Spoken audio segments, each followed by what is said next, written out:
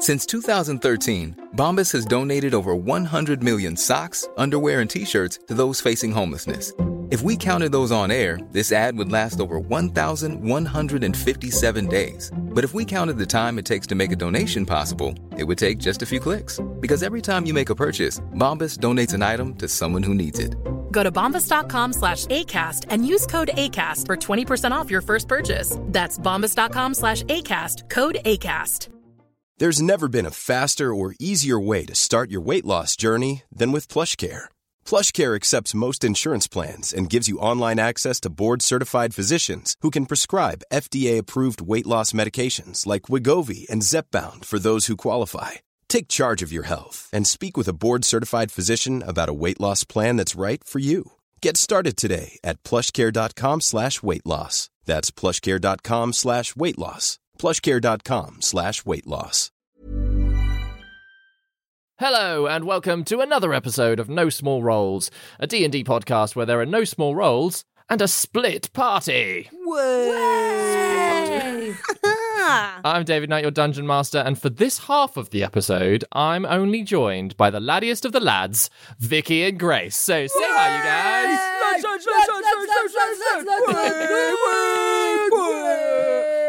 Somehow I've got the impression that this half is going to be much rowdier than the other one.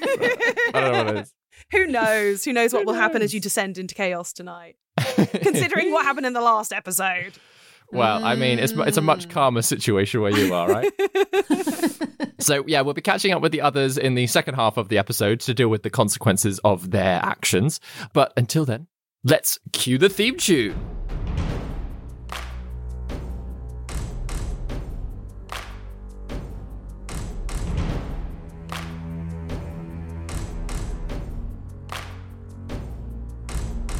Prepare your party of players and polyhedral dice. Your tragic backstory better be worth the sacrifice. Seize your sheets and D20.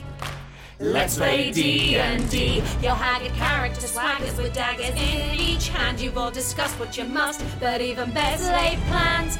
Take a turn when checks are missed. Roll initiative. Brandish your blades. Don't fail your saves. No risk too great, no choice too bold. This is your story. No guts, no glory. Confront your fate with every roll. Every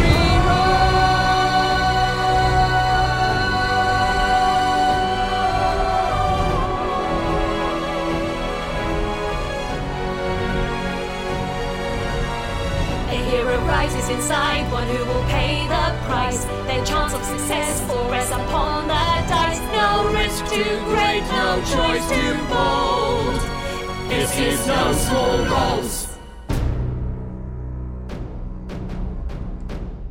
So, with Enkidu back in control of his body, the group questioned him on what had occurred, even though Alcibiades had already told them everything.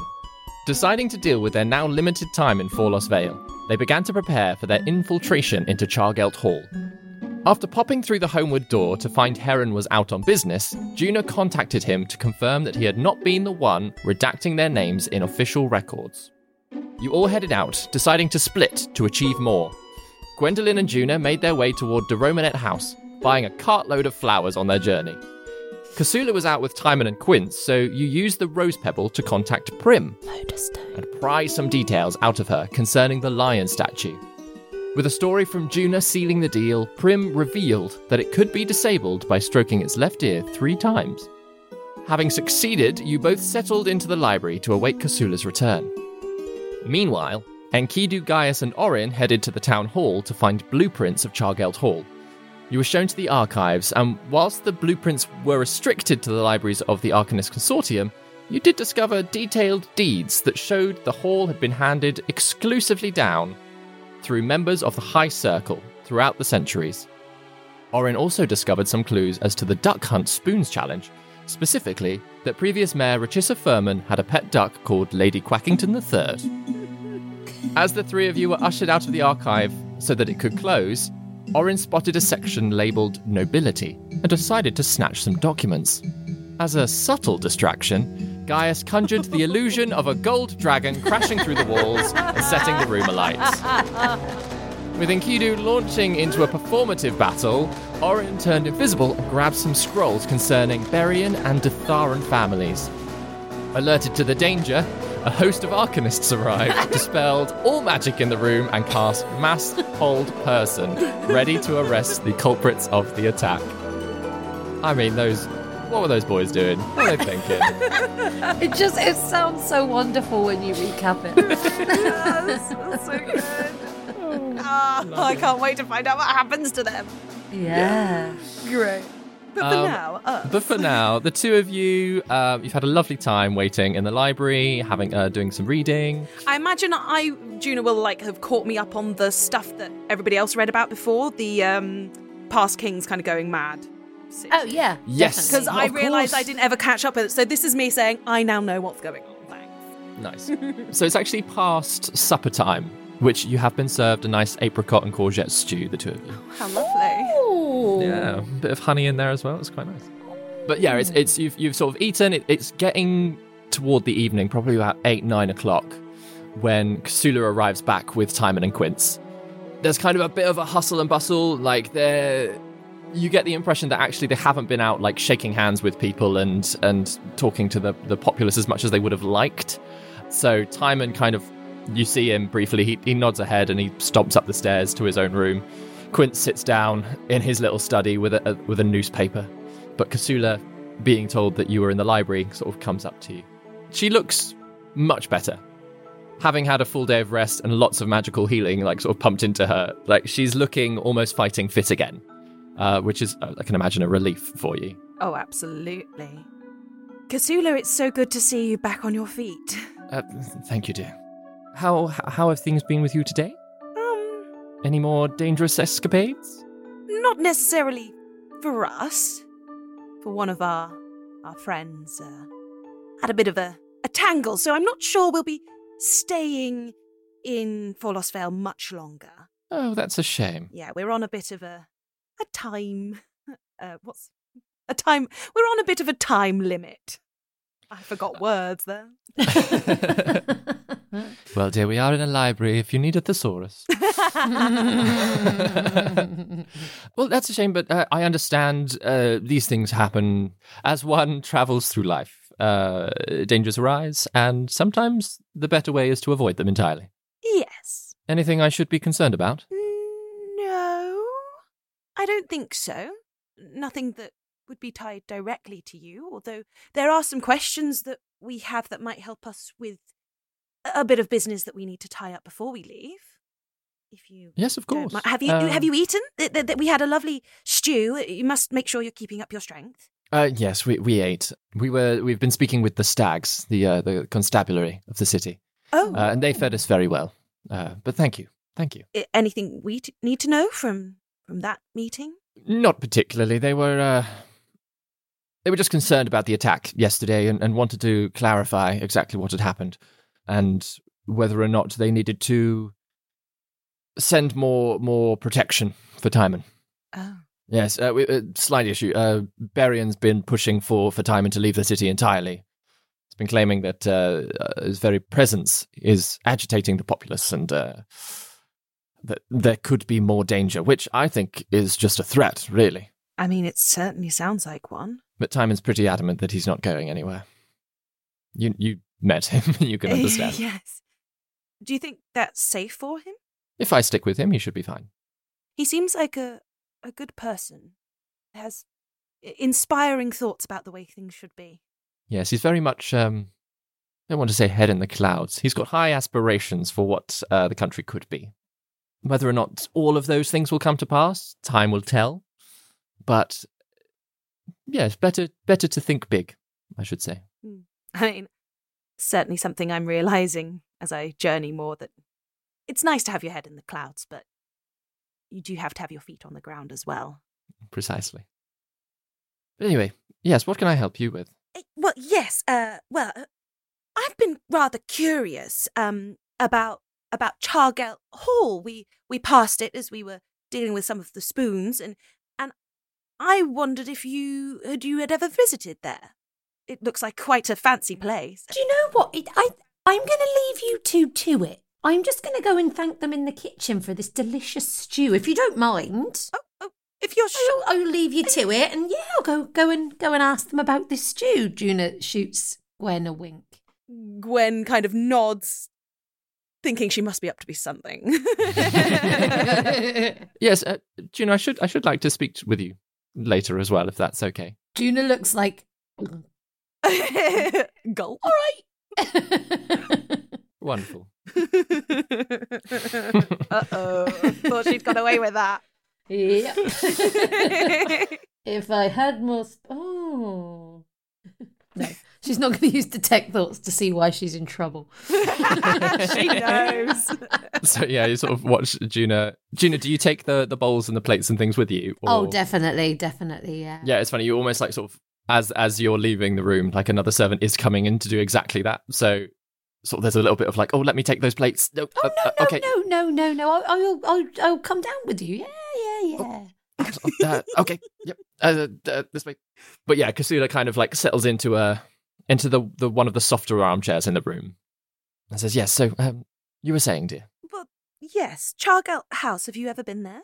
Not myself. I'm aware of it. It's it being the residence of the Archmagus, but I've never been inside. Never been so lucky. It would be useful to me and my friends with a certain mission that we are working on. If when you go to the Arcanist Consortium tomorrow with Timon, if you could look out for any information about Chargelt. I believe from reading some history books that she was actually buried within the Consortium after being deposed, and I just wonder if you could keep an eye out for any information like that. Obviously, I know you'll be guarding Timon, but it would be very useful if you could find anything out. I can certainly, yes, keep an awareness of it. What? Is it some sort of history project you're working on? You could say that, yes. Yes, about Dravanian history and its founders, but it does seem that not everybody would like us to find out about it, so perhaps nothing to be too over the top about, but it would be great to find out more about the history. Well, yes, I can certainly ask questions if the opportunity arises. Of course, yes. I wouldn't want you to detract from your priorities, but... Fair warning, though, to you, my love. If it seems that people do not want these things found out, don't be sticking your hand in the fire, so to speak. Well, I wouldn't call it sticking my hand in the fire, just getting particularly warm. Like fire adjacent? Certainly.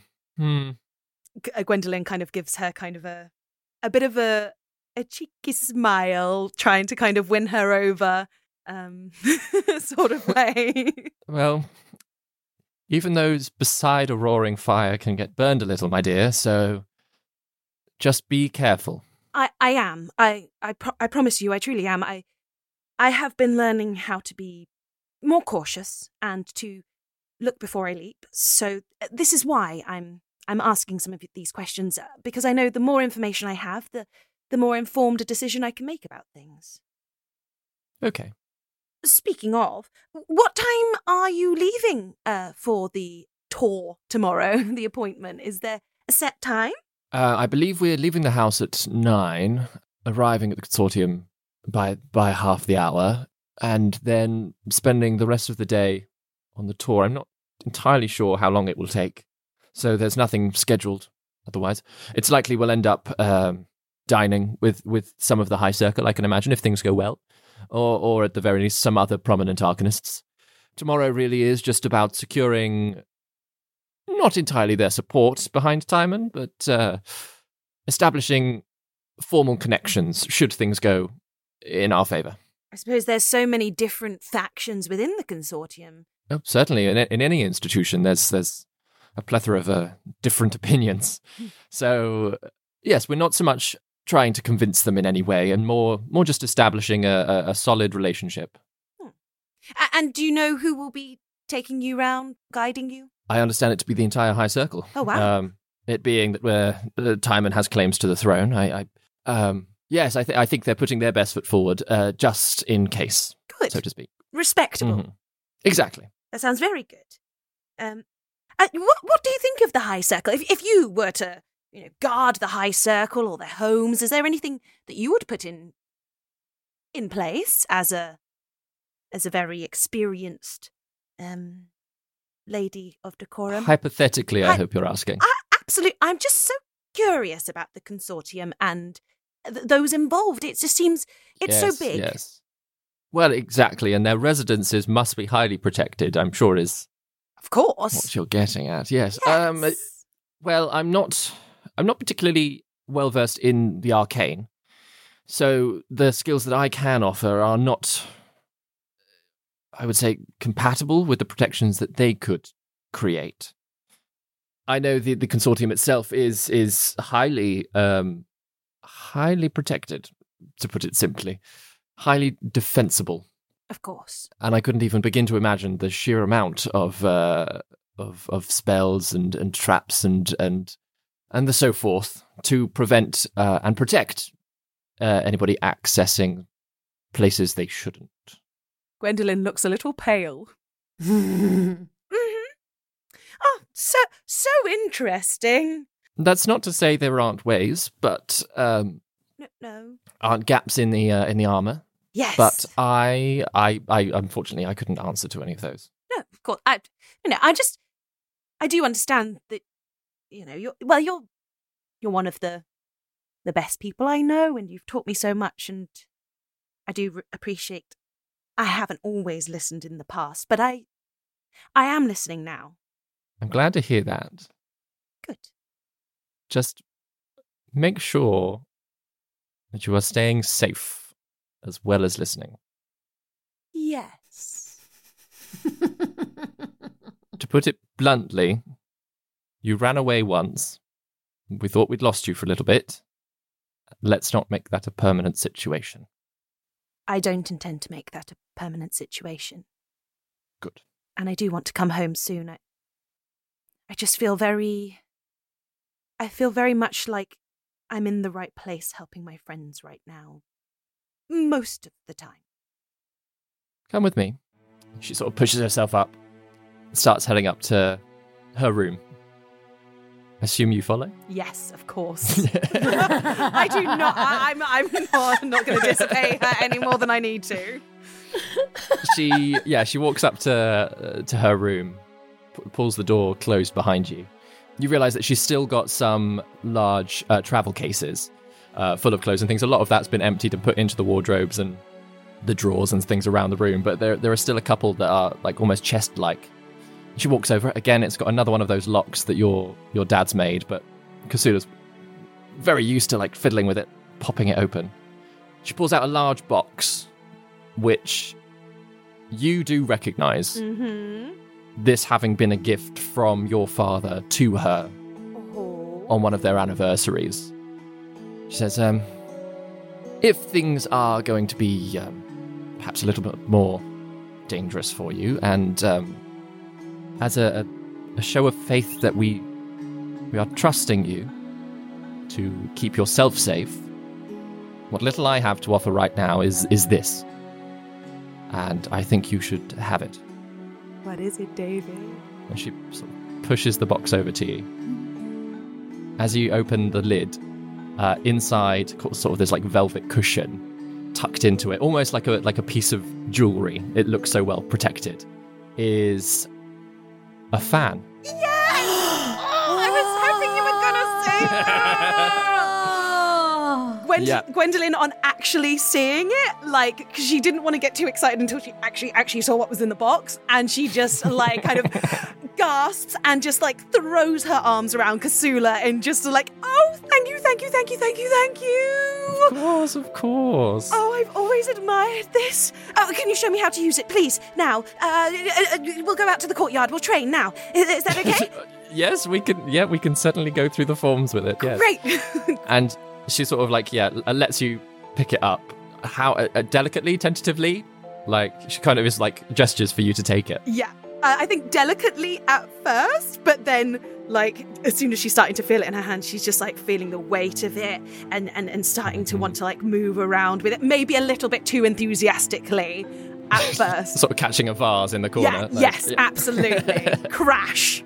Oops. Yeah, and this thing is it's made of, it's like a silvery, you know that it's made of star iron, and especially having dealt with some of that in the Wingthrups workshop, like, again, feeling it in your hands again, it's quite nice. But there's these decorative roses, as you sort of like fan it open, emblazoned across it, that are all shimmering slightly gold whenever it turns and catches the light. Oh. I'm going to send you all of the information for it, because it does some fun things. Oh my God, David, I'm so excited. Thank you for my present. You're welcome. Yay, I've wanted this for ages. Shall I read this out for the listeners? Yeah, go for it. The Rose War Fan was a gift from Sealamund Rose to his new wife, Kasula. Made of silvery star iron, there are decorative roses emblazoned on it that shimmer gold in the light. It is a melee weapon with the light, finesse, and thrown properties. On a hit, it deals 2d4 plus 2 slashing damage, nice. Constructed with arcane means, after being used to make a ranged attack, it scatters into illusionary rose petals and reappears in the wielder's hand. Monks trained in the way of decorum are able to use it as a monk weapon. When they do so, they gain a +1 bonus to their AC, and on a hit, deal slashing damage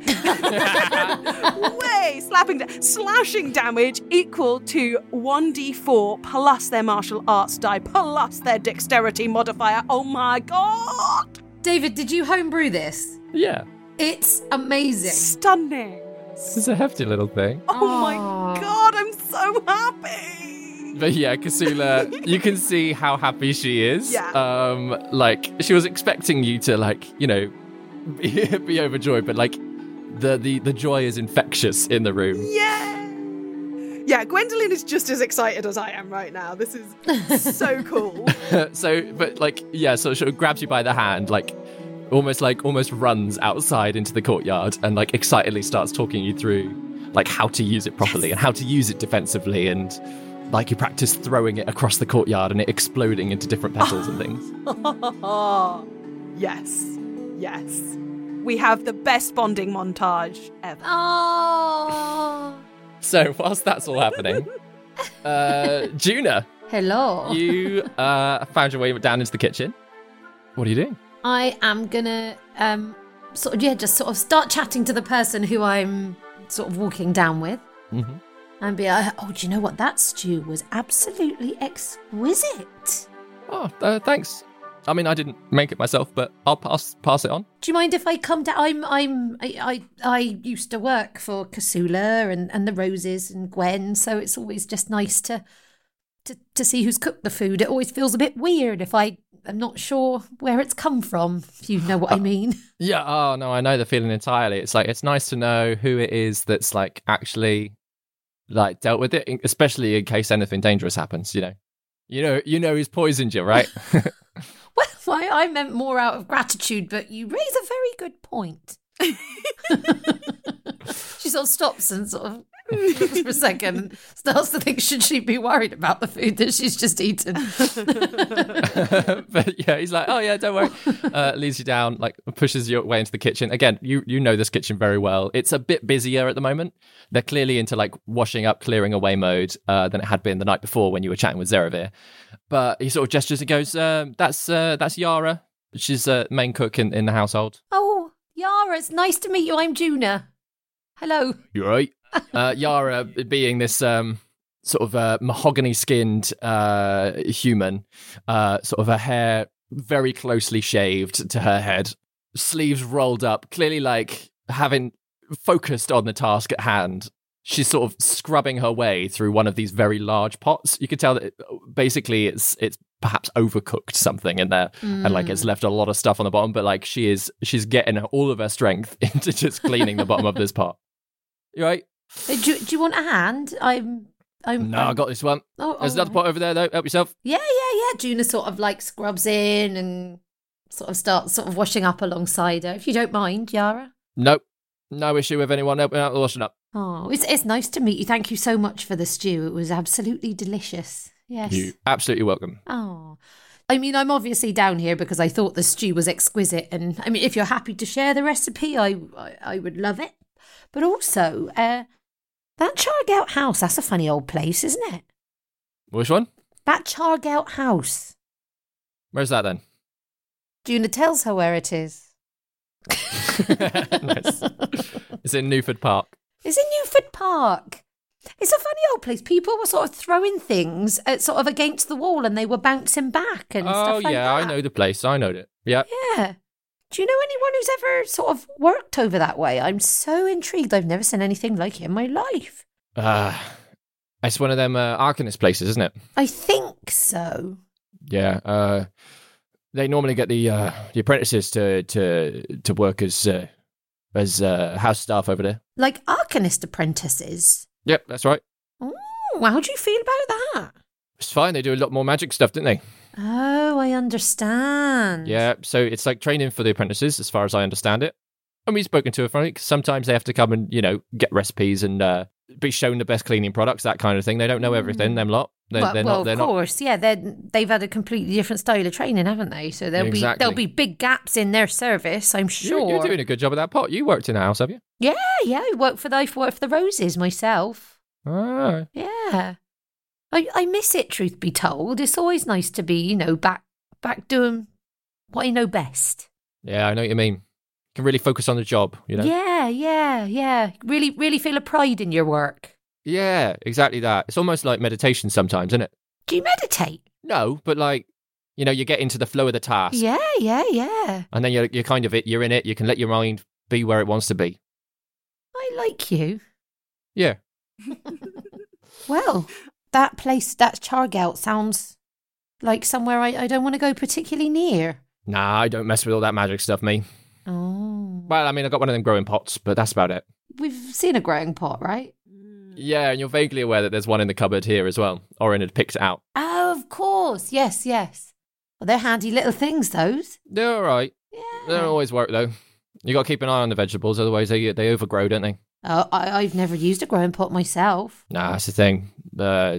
What's his face master wanted it, and he loved it, and said we should use it, and it mean fresh vegetables all the time. But you're more of a grassroots kind of person. Exactly. I want it fresh. I want to know where it's grown. I want to make the food myself, all with my own hands.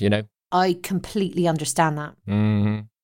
Sim, that cartload of flowers there, that yours? Oh yes. Why you got so many flowers? I'm a bit of a fan of flowers. Oh, yeah? I came into some money recently and thought, do you know what I have never had the opportunity of buying? A cartload of flowers. And so I did. I mean, I'm not one to judge someone on what they spend their monmoney on, but that's a lot of flowers. It's a lot of flowers. I don't know what you'd be using all of them for. You're handing them out, are you? No, I'm going to use them, let's call it a sort of a ritual, a sort of meditation of sorts.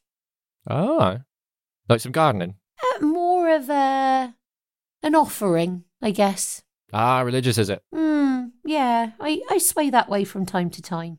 Oh, yeah. Yourself? Yeah, sometimes. Like to go walking around Temple Green, that's nice. Oh, what's over in Temple Green? Well, all the temples, isn't it? One for each of the gods, so it's quite nice to just walk between all of them. I feel embarrassed that I asked. Let me guess, there's either greens or the temples are green. No, the temples aren't green. Temples all different colours, but it's a nice open park, Oh, lovely. So Lots it's of worth a walk down there. Yeah, it's lovely, especially this time of year. Oh, lovely. I might try it myself. All right. Oh, Juna's sort of getting to the end of the pot that she's on by this point. Made quick work of that, haven't you? Yeah. I'd hand you this one, but I've started it now. Minor illusions a little like ding that she saw Dwayne do it with his teeth and was like, I'll do that on the pan. Oh, that is sparkling. Well, it's been lovely to meet you, and if it's a public recipe, I'd love to make your stew. It was absolutely yeah, delicious. I mean, you're welcome to it. There's we got a book over there. Browse through anything you like. Thank you. Yep. Juna has a little look through, takes down the stew recipe. Nice. I like this. In some games of D&D, the wizards will go around and collect spells. And here Juna is collecting all the recipes of the world. Well, had I not taken a feat on the first ability score leg up with Find Familiar, I was going to take Chef's feat. And I'm always like, Yeah. I needed to do the scores, but one day she will take One Chef's day feat. you'll be a full-fledged chef. Yeah. Yeah, Yara kind of like sort of nods for you, like, and then just gets back into concentrating on getting the last of this pot clean. Yeah, Juna sort of makes her way out. Yeah, like on her way, she's sort of going to sort of like amble back to where like Gwen and Kasula, I guess, were. She doesn't know that they've changed locale. But yeah, like looking out for any more servants or any more like creatures on the way up. Yeah, and you do pass by, sort of, you see Quince with his newspaper in a room. You get the impression, though, that he's kind of done for the day and isn't necessarily up for conversation. Even just walking by, you could tell like there are other servants who are like edging their way at the door and then like deciding not to go in. But yeah, so you do pass the young chap that had led you down. All right, chap. Hello. That Yara was lovely. She gave me the recipe for the stew she has. Oh yeah, it's a great one, isn't it? Yeah. What's your name? Kurt. Kurt. Hi. Nice to meet you. Yeah. I'm Juna. You're doing a sterling work here, Kurt. Thanks. Yeah. Yeah. Almost done for the day, me. So Oh, lovely. just wrapping up now. Do you need anything at all? No. I've lent a hand and showed my gratitude for the meal. I'm confident it wasn't poisoned. Oh yeah, no, not with Yara's cooking. You're a cheeky type, aren't you? Well, I think I'm just tired. I'll be honest with Fair you. enough. That Chargate Hall. Yeah, That's a weird place, isn't it? yeah, it is a bit. Yeah. Have you leant up against it? It feels all buzzy. It's weird. No, I saw some people doing it, but I didn't dare do it myself. Have you leant up against it? Well, not leant against. I put my hand on it once. What did it feel like? It felt like, do you know those dogs with kind of short hair that when you like rub the hair the wrong way, it kind of feels like a bristle a little bit? Oh, yeah. Kind of like that, but on vibrate. Oh. David explains static. Maybe I'll give it a go whilst I'm in town. Oh, yeah, you should. Have you ever been inside? No. Oh, do you know anyone who works there? No, actually, I don't even know what kind of people would work there. I just assume it's all done by magic, you know, that like, I don't know, that have animated the cups to do it themselves or whatever. That's so cute. We're infiltrating Beauty and the Beast. I suspect Yara's right, but I hope this guy is. Yeah, them magic lot, they don't tend to use servants as much as the nobility do. And to be honest, even some of the nobles are just hiring some arcanists, like low-level magic users, to come in and do all that work themselves. How do you feel about that? It's fine. I mean, there's plenty of other job opportunities. Okay. I'm Yeah. glad. And, you know, just because you know some magic doesn't mean you know how to run a household, you know? Absolutely. Just because you know a little bit of magic doesn't mean you know anything in some cases. Well, exactly, yeah. Well, it's lovely. It's been lovely chatting to you, Kurt. And you? Sterling work. What's your name? Juna. Juna. Nice to meet you, Juna. Nice to meet you too. Yeah, if you need anything, you come down the kitchen and have a word. Oh, thank you. All right, I mean, I'm going home now, but, you know, I'll if you're Yara. around. Yeah. She sort of continues on. Yeah, you make your way back into the library, and there's no Kasula or Gwendolyn. In my head, because I didn't say I was taking Ruana down. Ruana's just like flying around the library on her own. Just having a little hoot. Yeah. Yeah, what you doing then, Gina? Are you gonna stay there? Are you gonna go grab your flowers? Are you gonna keep wandering around until you find Gwendolyn and Kasula? Yeah, I think I need to find Gwen before I know what I'm doing with the flowers.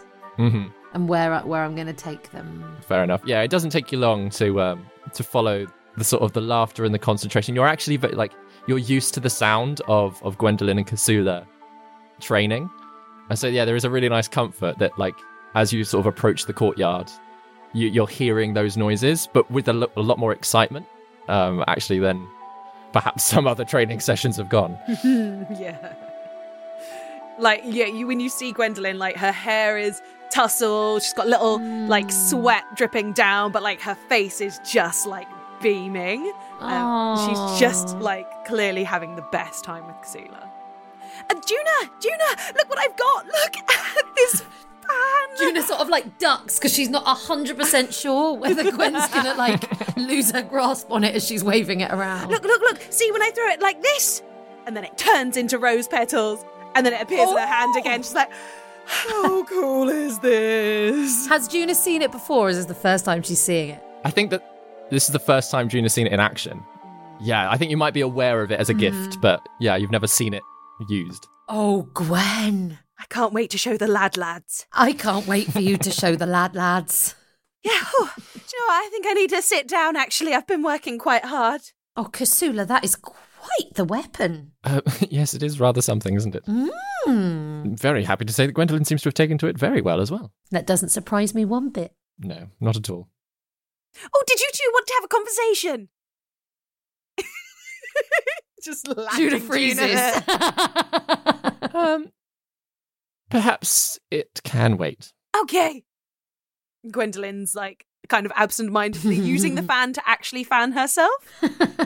What's it like for fanning? Do you know what? It's really nice for fanning, actually. Yeah, it's almost like it's wafting the scent of roses and rose petals at you as every time you do. Stop it, David. That's so lovely. Yeah, she will die for this fan. Please don't. I know. That was the point of giving it to you. She'll kill for this fan. She will kill for this fan. Did you catch up with what you needed to catch up about? Oh, yes. I'll give you the lowdown. Kasula, do you know whether we might be able to stay here tonight, even if we just like stick our sleeping bags in the library or something? Just trying to be a bit careful with money, seeing as we're going to be on the road again, and we're not always careful with money, basically. Yes, of course. I didn't ask. Where are your friends? Oh, they've gone to the library, and then I believe they wanted to do a bit of sightseeing. Who knows? They've probably ended up in a bar somewhere. Right. They'll be fine, though. Yeah. Okay. So, I mean, we can. I think there will be space for the two of you, but probably not if the rest of them arrive. Ooh. We'll deal with that when it comes to it. Yeah, they can maybe sleep in the car or something. Yeah. Oh, yes, that's absolutely fine. Cool. Yes, in which case I'll go and I'll go and have a word and have the room set up for you. Oh, thank you. Thank you. That's incredibly kind. Of course. Yes, I'll return shortly. And yeah, sort of she leaves, wanders back inside, and you can imagine is organising all of that. We can always try and cram them into the room with us. I've sneaked people into my room before. Have you now? This is news to me. I was very good at doing it, thank you. Clearly. What about those flowers? Should we go and get them? Yes. Yeah. So we trump up with how many gold flowers did I buy? It was 25 gold. 25 gold's worth of flowers. Are you bringing them all out into the courtyard? Yeah. So Juna's going to be like, sort of ask Gwen sort of what she's gained already from Kasula. Oh yes, I basically whilst we're kind of giving Lord Crumpet and Pip a little stroke and checking they're all okay, Gwendolyn gives you the download of what she knows, and I assume she hears the same from you. Yeah. Nice. I guess my question is, before I cast this spell, is what would be handy for us to maybe know before we infiltrate tomorrow? Well, Enkidu was saying that, perhaps Pellegrini will be kept behind some sort of magical barrier, like he was when we were trying to talk to him before, and we need your zone of truth and your detect thoughts to actually be able to infiltrate Pellegrini's mind, because, yes, I mean, the idea of actually trying to take him out of that place, I just think it's going to be more trouble than it's worth. We just need to get in there, get the information, get out. So I suppose what one thing could be is find out if he's going to have some sort of magical protection, but also or what magical protection. I mean, can you be that specific with this ritual? I've never asked, but I can ask. I think that's a very good. That's sort of the genre I was thinking of anyway. That also, or where he's being kept. because it's a big place and we have limited amount of time where we'll be undetectable.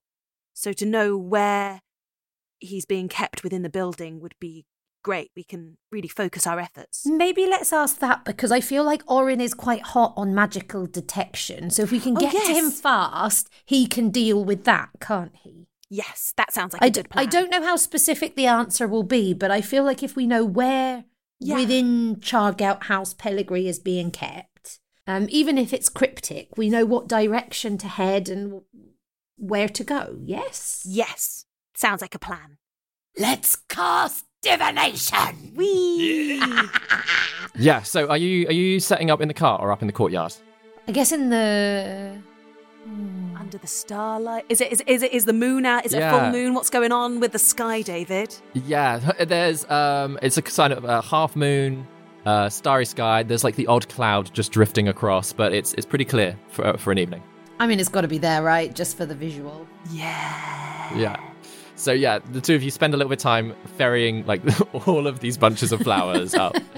How would you like them arranged, Juna? So I think when Juna was picking the flowers, she's picked them in 7 different colours, sort of 7 different types of flowers. And she sort of like tells Gwen that it's almost like she's creating the 7-petaled flower out of flowers. So in sort of this sort of like design, with each petal being like one hue of the like different colours and flowers. Amazing. And then she says to Gwen, would you like to join me? It won't mess anything up, will it? No. I mean, in the back of Juna's mind, she's like, it will make no difference, but she feels like it will be really good for Gwen's confidence to involve her. And so, yeah, they sit in the middle, sort of cross-legged, like when they do the meditation, but this time they're going to hold hands. Gwendolyn has been holding onto her fan this whole time, so she's just like, oh, where do I put it? And she finds like a pocket that she can put it in, but she's sad to not be holding it in her hand. Yeah, so they sort of sit.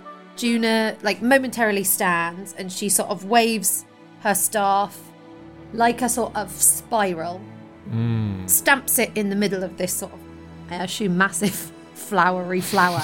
Yeah. And then sort of starts muttering lots of like sort of sibilant, sort of like septi-sevenies, like the sort of Latin-y version of 7, and then sits back down and asks the question. So she's holding onto Gwen's hands and she says, sort of in quite like a, you know, like when people do, Our Father who art in heaven, hallowed be thy name, thy kingdom come, like that kind of thing. Yeah. She sort of mumbles and says, when we go to Chargout House tomorrow, where within the property will Pellegrini be kept? Whatever you can tell us, we are truly grateful for. Thank you very much. There's as soon as you kind of like finish the question, there's a breeze that wafts out across all of the 7 petals, like from you outwards, and then like they all kind of like drift back in towards you, and then slowly start wilting in different places. All of the different like parts of the flowers just reacting, and as you're kind of like watching all of them, you're understanding what it's trying to say. And then a lot of the flowers kind of shrink down, and you can see that they're almost trying to embed themselves into the ground and push like new roots into this courtyard. And as you're watching, like sort of like the meaning of the message comes to you, that he's beneath the house because of the roots. Yeah. So yeah, all of these flowers, and like eventually the entire flower, almost all of the flowers are gone, and like the whole place kind of like scatters into dust around you. But yeah, all that's left are these little bits of roots that have kind of like worked their way between all of the different cobblestones and things in the garden. Oops. Wow. But it's left almost like this this faint memory of this pattern that you'd created. Oh. Yeah. Which you can, part of you imagines that like, oh, if the servants see this in the morning, they're probably going to have to start weeding. But like for the moment, like it's... Ho-hum. Yeah. Juna turns to Gwen and sort of like gestures around and says, what do you make of the answer? What would... Sort of trying to get Gwen to interpret what she thinks has just happened. So obviously Juna knows, but she asks Gwen if she thinks she can gauge the answer. Oh, well, can I do an insight check, please, David, in that case? Sure. Help me decide how Gwendolyn actually reacts. 6. I think he's probably In the garden. Maybe a shed. Close. Oh?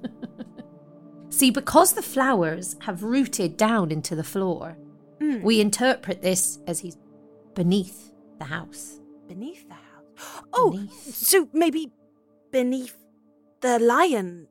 Maybe it's guarding a bunker like the dragon did at the Vondells. It's highly probable. Or a Yes. basement, of course. Or a basement. But we know to go down rather than up, at least. That's so useful. That's amazing, June. I didn't know you were. I knew you were powerful, but that's really powerful. Well, it was both of us. She gives her a little wink. Gwendolyn Which you can feel free to insight check. Yeah, I'm going to insight check that as well. Fuck it, let's roll some dice. Okay, that's a 16. So Gwendolyn feels patronised, but in a lovable Juno sort of. Well, she's trying. Yeah. It's kind of at that point that the two of you realise that Kasula is stood kind of in the doorway to the courtyard. Oh. She looks like she's gotten dressed, so she's in a blue robe now instead of the red that she was wearing. She says, "Who's beneath the house?" We think our friends might be beneath the house. Gwendolyn kind of... Yeah. Kind of looks at June to be like, I think we should maybe give her a bit more information. You know her better than me, Gwen. Go for it. Somebody that we are tracking down. My mission. Does this have anything to do with the Children of Havoc? Yes, it does. I'm not going to try and lie to you. Tell us you're Gwen without telling us you're Gwen. And just to clarify, which house is it that it's beneath? Just in case I need to come and help. The one I was talking about earlier. Chargel house. She's whispering even though she doesn't know if anybody can hear it. Chargelt Hall. Okay. Yeah, that one. And he's beneath the house. You know, there's one of Dad's, security things there, right? I did not know that. Oh, you've never gone and seen it? Then maybe? No. What exactly does that involve? It's a lion. Just being a Okay. scary stone lion. A stone lion. Yeah. But I know how to deal with it. So it's fine. And how does one deal with that? Well, Gwendolyn's looking around, major. You stroke its ear 3 times. Okay. And then it'll be fine. And then it could be in, out, do the thing really quickly. Nobody will know we were even there. Well, if you've all got that covered then, Unless you have any advice? Other than don't do it? Stay secret?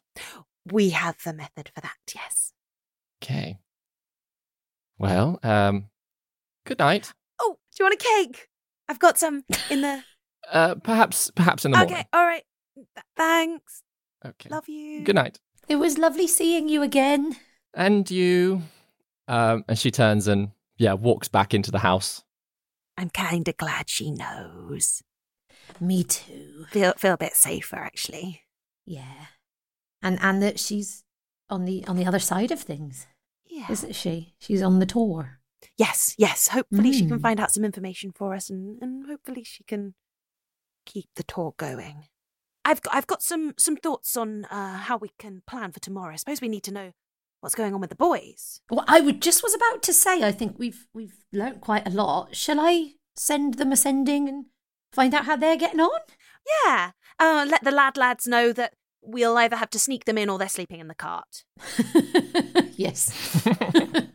As you sort of, walk back into the house, Kasula comes down the stairs in her red robe and says, the room's ready for you. It's just opposite mine. Thank you so much. That's great. Opposite your bedroom. Directly opposite mine, yes. Are you heavy sleeper these days? Or? As lightly as I've always slept. Okay, cool. Gwendolyn out the side of her mouth says, they're sleeping in the cart. That'll save me the word count on my sending. But Kasula sort of bows her head to you both. Gwendolyn gives her another hug again. Yeah, she gives you a hug back. While she can. Thank you for everything today. Of course. Juna? Mm-hmm. Good night. Good night. And she gives her a little bob. And she sort of disappears into her room. She is keeping you on a string. Mm-hmm. It's not the first time and it won't be the last time. It's worse waiting to be told off, isn't it, than actually being told off? Yeah. I've got Ginger on her way here. This is nothing. Shit, yeah. Okay, so yeah, as we get into the room. It's a nice little room. Yeah, it's kind of two single beds next to each other. It's a very small box room, but like it's clearly been tidied as much as it can, and like the bed's made as much as possible. Are you going to send a sending? Yeah. Before you go to sleep? Yeah. Don't think we'll get a message back, but just yet. No. In fact, Gina, as you kind of sit down to cast the message, as you send it out, I'm not even going to ask what it was. As you send it out, you get a very definite, almost like no connection, like missed call type of a... Boop, you know that it does not exactly a dial tone. You get nothing arrives. Is it like what happened when she tried to message from within the Wingthrups? It's definitely more that style of things. Yeah, reeks of something is blocking that spell. Can I tell if it's on us or do I know that it's their end? It's their end. Yeah, I'll say that you do know that. Gwen, I tried to send my sending, and I can't get through to the lads. Oh. Something is very wrong. And that's where we're going to leave it with the two of you. Yay. Do you know one of my favourite things of that whole bit of recording was how you tried so hard to make Yara a Cockney, but as soon as West Country, you just can't. As soon as any servant is talking to Juna, they're West Country. Juna, they all slip, didn't they? Yeah. Amazing.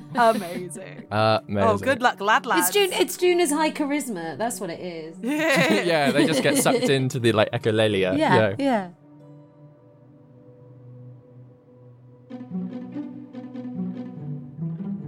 Grace here, keeping you updated with all things No Small Roles related.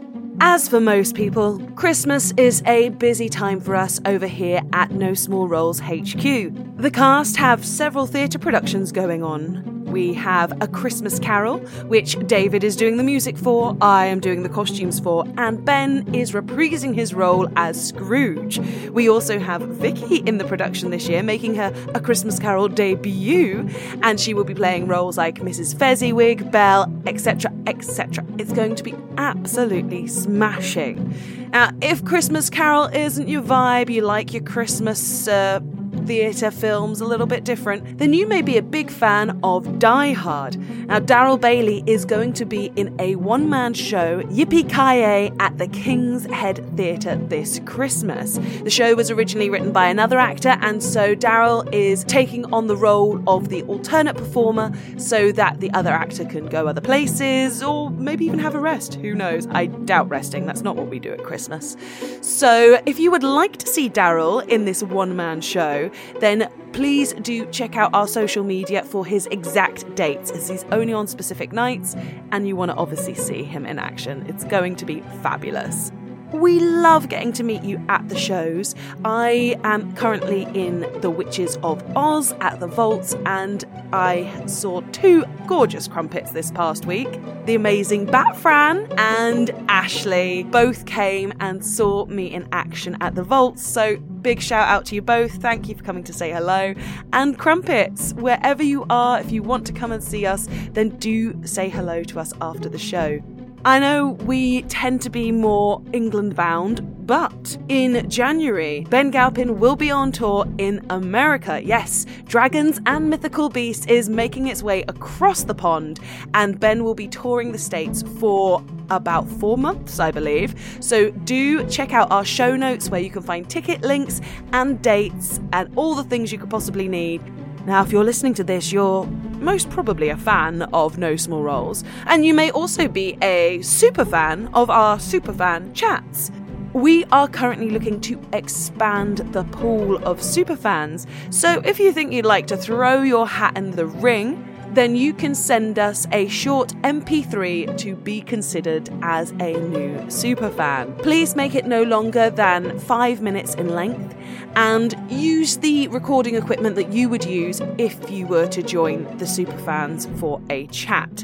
Now, the content can be whatever you like. No Small Roles related, though, of course. It can be your favourite moment from No Small Roles, why you think you'd be a good superfan, what you've enjoyed the most from the campaign, from the side campaigns, from the bonus content like No Small Questions and Superfan Chats. Please make your MP3 and send it to nosmallroles@hotmail.com. That's nosmallroles@hotmail.com. If it's small enough, you can send it in the body of the link, but we find WeTransfer is very useful for sending files that are a bit on the hefty side. And of course, whatever type of fan you are, we love to hear from you, be it reviews on places like iTunes and Podchaser, or on Spotify, where you can now rate us. We are slowly getting more ratings on there, but if you would like to drop us a little 5-star review, even if you don't listen to us on Spotify, you can do that by just listening to about 10 minutes of the show, and then you'll be able to rate us. We'd really appreciate it, as we want more fantastic crumpets to hear about No Small Roles and enjoy what we do. That is all from me for now. Let's get you back to the action. So, through the power of editing, I've now said... Exactly. I've now said goodbye to Vicky and Grace, and I'm instead joined by the Abracadlad lads. Say hi, everyone. Hey. Grace, get out that chair. That's mine now. Ooh, yeah. Don't mind if I do. Excuse me. Just throwing them out the window. Wilhelm scream. Hello, everybody. Welcome to part 2 of the episode. I believe you're all in the library. Masshole person, Orin, your invisibility has been dropped, but you shoved some documents into your bag. The dragon has disappeared, the illusory dragon, but Gaius and Enkidu are paralyzed in place, along with a group of other people who were trying to leave. And there are a whole bunch of Arcanists stood as a barrier at the door. One of them steps forward, shorter woman with close cropped hair, sort of all tied back, wearing the classic Arcanist robes. She just goes, "Who was it then?" We're paralyzed, right? Yeah. Yep. Good, because I cannot think of anything to say right now. Orin just sort of looks around like he's confused by what's going on and is definitely not involved in anything. Has invisibility worn off for Orin? Yeah. It was dispelled. Like, all the magic in the room was dispelled as the Arcanists arrived. Oh, right, yeah, sure. So Orin's just looking innocently like he was just caught up in whatever's happening at the moment. And Kudu is looking at the floor. There's the rest of the other like sort of studiers and scholars who are in the room are all kind of looking at each other, being like, no, there was a dragon, and I'm glad you're here. There's a panic in the room, and this woman kind of stops, nods to the Arcanist, and just says to the room, "All right, everyone, gather in, right here in front of me. I can't move. Don't worry, if you are currently held, you'll be moved." Orin will move towards the room. David? Yeah. Orin in his head? Yeah. Is just going to be, because I'm aware of what Arcanists do, and if they're picking up surface thoughts, Orin is just going to be studiously thinking about how the fact that he hopes none of this affects the duck hunt and the spoon challenge, and he's just going to be thinking about spoons and ducks and very consciously keeping thoughts on that.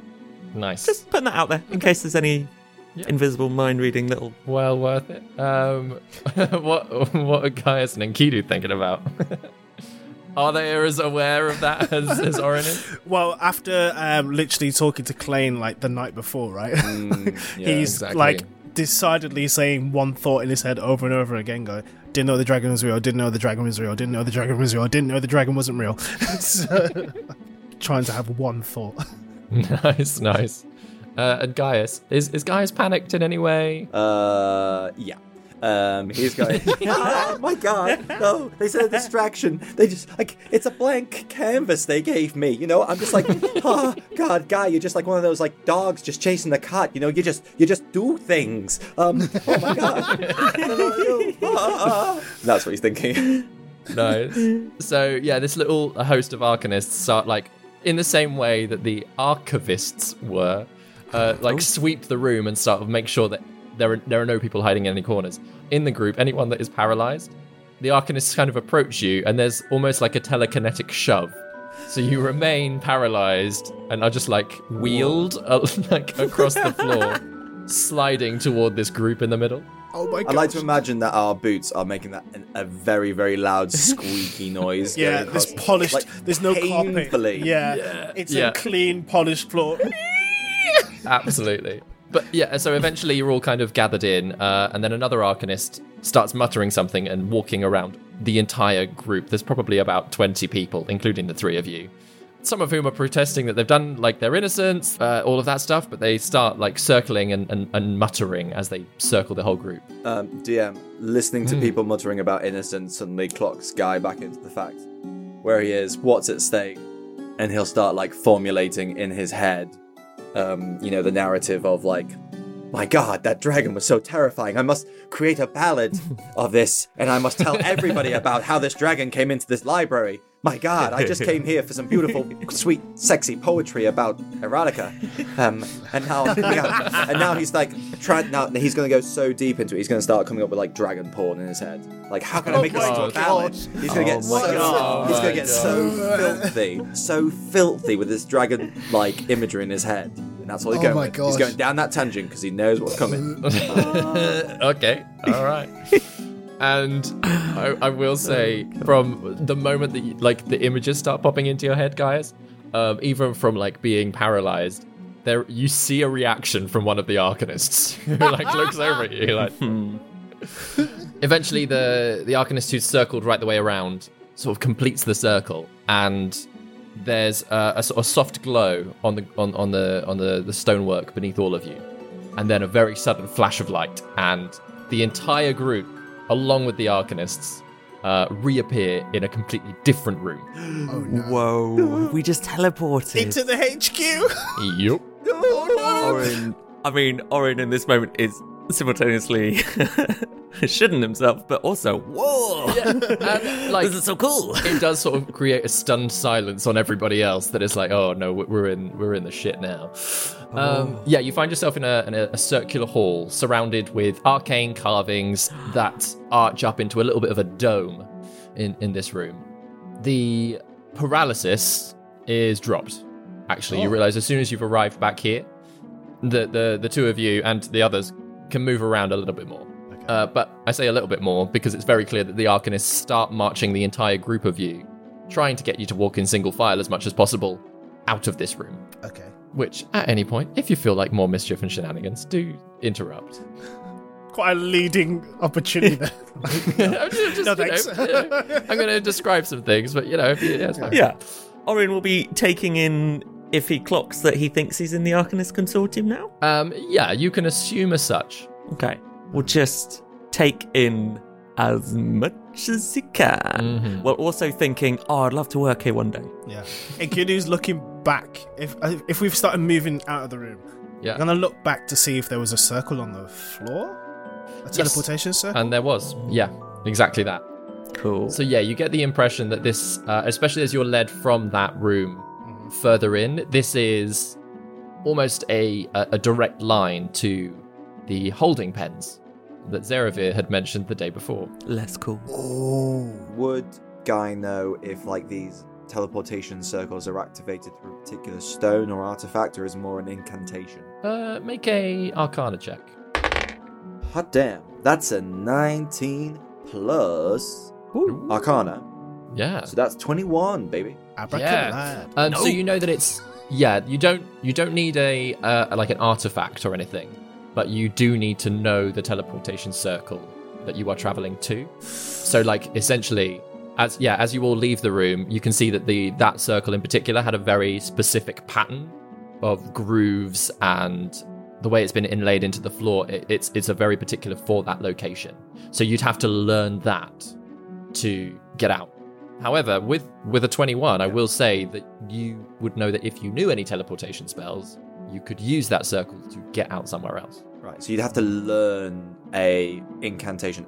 You have to study that ring in order to use that ring. Exactly that. And you'd have to be able to cast the spell, wouldn't you? Yeah. Fuck it. Okie dokie. yeah, a couple of barriers. Yeah. All right.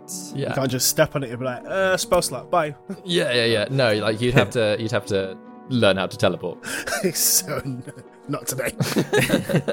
So yeah, the whole group of you are led through a series of corridors to an even larger circular hall.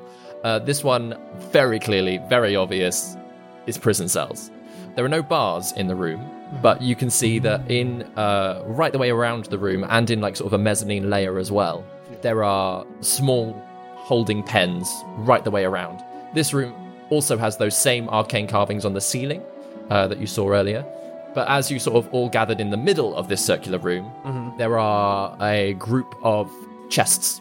And the Arcanist who'd been leading this whole thing sort of turns around and she says, you'll each be shown to your own cell. If you could please deposit all bags and belongings into each of these chests, they'll be held until you have been interviewed and this whole thing has been sorted. Thank you so much for your cooperation. Your belongings will be returned to you unharmed, I assure you. But please put all of your belongings into the bags now. Thank you. Am I able to cast Prestidigitation?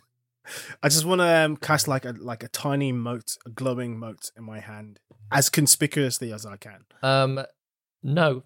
I fucking knew it. Yep. As you go to and like you feel like the magical energy happen, you don't even naturally see it, but you get a sense that one of the runes above you has activated in some way, and nothing is coming out of your. There is no magic involved. That's an anti-magic device, then, isn't it?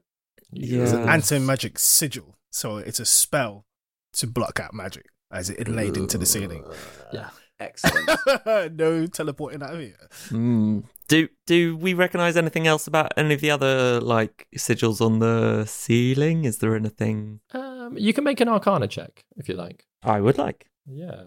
Yeah, because I can imagine all three of you having some spells are probably having the same kind of like what options have you got kind of thoughts. So yeah. Come on, Arcana. Go on.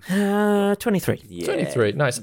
So looking up, you were very aware. It's like an anti-magic field overtaking the entire room. However, especially with the 23, I will say that you are aware that there are some exceptions in the markings above you. Ooh. And as you're kind of looking around at this, these cells, you do realize that each cell, even though it doesn't have any bars in place, it does have like a force wall. It essentially almost looks like alcoves in the circles around the room. But especially with that 23, you clock above saying, okay, yeah, no magic allowed to be cast in here.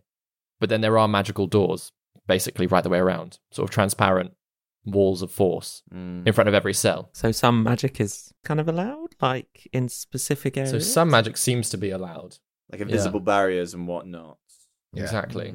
We can't conspire because we're being hustled to cells right now, aren't we? Yeah. That is a slight question as well, like how... Because I can imagine you were kind of split up with like Enkidu battling a dragon, Gaius controlling it but also pretending to be scared in the middle of the room, Orin down at the different... Like how much have you stayed separate? Oh, I would have tried to sneakily weave my way through the throng to try and get to probably Gaius.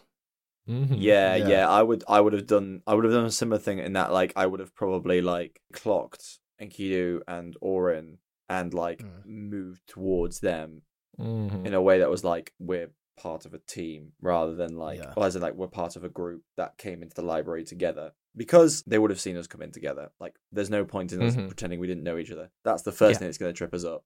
So he would have like found Orin, knowing Enkidu was like right behind him, and be like, okay, we're all together. Yeah. Nice. Okay. So as you sort of a couple of other people are moving forwards, taking out the bags and things they had with them, like emptying their pockets, putting everything into these chests. Each one is closed up and just vanishes each time they're sort of done. And then they're shown to one of the cells around the side of the room. And each cell, whilst it's probably big enough for 3 or 4 people, it's what every single person is being put into their own individual space. There's so much shit in my bag that the Arcanist should not have. Oh no! Like what? Oh, Kral's Book of Drevanian History, his Book of Necromancy, stolen things from the room we've just been in. Oh no! Oh no! And there's no magic we can do. No. I'll get my sword. Mm. If I put it in the chest, it would just come back to me, but that's kind of useless. It's kind of useless. They're asking us to put everything in the boxes, aren't they? Yep. Can I try and hide something on my person? Oh, yeah, you can certainly try. Oh, yeah, you go on, you beautiful man. I would like to hide my Icebreaker's army knife on my person, please. Mm-hmm. Oh, okay. Whereabouts on your person? I'm going to find a little somewhere around the prosthetics around my leg. Okay. Have a little, almost like tying a shoe moment. Okay. The rest of you trying to hide anything? I don't have any possession. Just my travel's quite light, actually. Doesn't it? They're all still in the wing throps. Yeah, they are. I say your travel's light. He's carrying a lot of people. Oh right, yeah, yeah.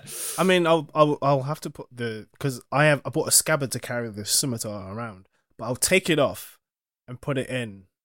But then close the chest quickly, because as soon as I step away from it, it will disappear. That's right. I mean, that's what I will do eventually. But first, see if I can whisper to either one of the lads as discreetly as I can. Hey, I think we can't use magic here, but I think the Arcanists can. I think the wards work differently for them. Yeah. I'll just point it up at the symbol in the ceiling. Yeah. Notice that too. I don't have any ideas. Guy will be aware of like potentially ears listening to us as they're being like hoarded off to different things and be like, okay guys, just remember, we're innocent. We tell the truth. And he gives them an incredibly knowing look, which they may want to insight check. I mean, I feel like I don't have to. I'll read what I read into that. Yeah, exactly. The truth. Love it. Right. So yeah, it basically gets to the point that the 3 of you are at the front of the queue. Who's putting in their stuff in first? I will. Nice. I will watch very closely what happens when it goes in. Yeah. Nice. And yeah, you drop stuff in, and it's a fair-sized chest, because they don't know who's bringing in what. Yeah. But it is completely empty inside. It's kind of almost like velvet padding. Yeah. So it looks nice. The chest itself, pretty standard, pretty basic thing, sort of made of wood. And yeah, you drop your thing in. As soon as the domed lid comes down, it's almost as if it's just gone from your hands, like it was never. Like the whole thing just like vanishes. Right. And then you're shown off to a cell to the left, which, when you step into it, actually, like you can feel the energy of the arcane energy of the force field, like sort of like buzz up behind you. But you can't see anything. Like if you look ever so slightly like an angle, like there's a slight like iridescent shimmer, but if you're just looking out, it's almost as if you're looking through glass, or that there's nothing even there. Oh no. It's like the force field in Hunger Games when they look at it at a slight angle and there's like shimmer in the Yeah. It's like when you look Great at petrol reference. on in petrol stations on like the ground and stuff, and it's just like that little rainbow effect. That little exactly Like a little yeah. heat wave. Yeah. Almost, yeah. Is it so I can't see outside of that? No, so yeah, you can see okay, out into like the that's main central space. What you do know is that you cannot hear anything outside in that central space. Oh This is like a little isolation-y type tank. Oh no. Yeah. Oh, bad. no. Oh, very bad. But it's nice, there's a little bed in there, there's a toilet, there's a little water fountain as well. If you needed to stay in there for a while, there are facilities. Gaius and Orin, who's up next? I'll go next. Okay. I am here presenting my ancestral sword, and he takes out like the sword and like drops on with great dignity and with a little dink from where it hit the table in episode 15. And be it known, whoever opens up this sword from its scabbard will be cursed for 1,000 years. And I'll put my loot there and everything else. And I'll painfully take out 1 gold coin at a time. And that will take a long time because you've got a lot of gold. Oh, yeah. Shut the fuck up. So I've much got gold. a lot of gold now, guys. I've gotten better at this. I take out exactly 221 gold pieces. Oh, very good. Not 1,000. Sorry, let me correct that. 2 billion 2,000. and 221. Oh my gosh, Dravanian economy. Well, I mean, that's the thing. The interest rate's gone up, so you do. And again, as soon as the last item has like fallen off of you and you close that lid, it's gone, and you're shown to a cell right next to Enkidu. Again, the same thing as you walk on in, though. As soon as that force field comes up, you cannot hear anything else. And then finally, Orin. Okay, Orin will put all his stuff in. Is there someone there, like, supervising this moment? Yeah, the same woman, the same Arcanist that kind of had announced to the group is stood watching. I mean, there's also the small crowd of Arcanists because they don't know which of you is the most dangerous. So there's a good like 8 Arcanists all ready and waiting, like just filling out around the room. Like it's somebody different leading each person from the chest to a cell. Okay, so Orin will put all his stuff in, and then he'll just say to her, she's nearby. Oh, that's amazing. Is it conjuration, or is it just making it seem like it's not there? Or sorry, with the chest? I'm just wondering how it works. Oh, yep, simple conjuration charm. Now, if you could deposit all of your belongings. Oh, yeah, okay.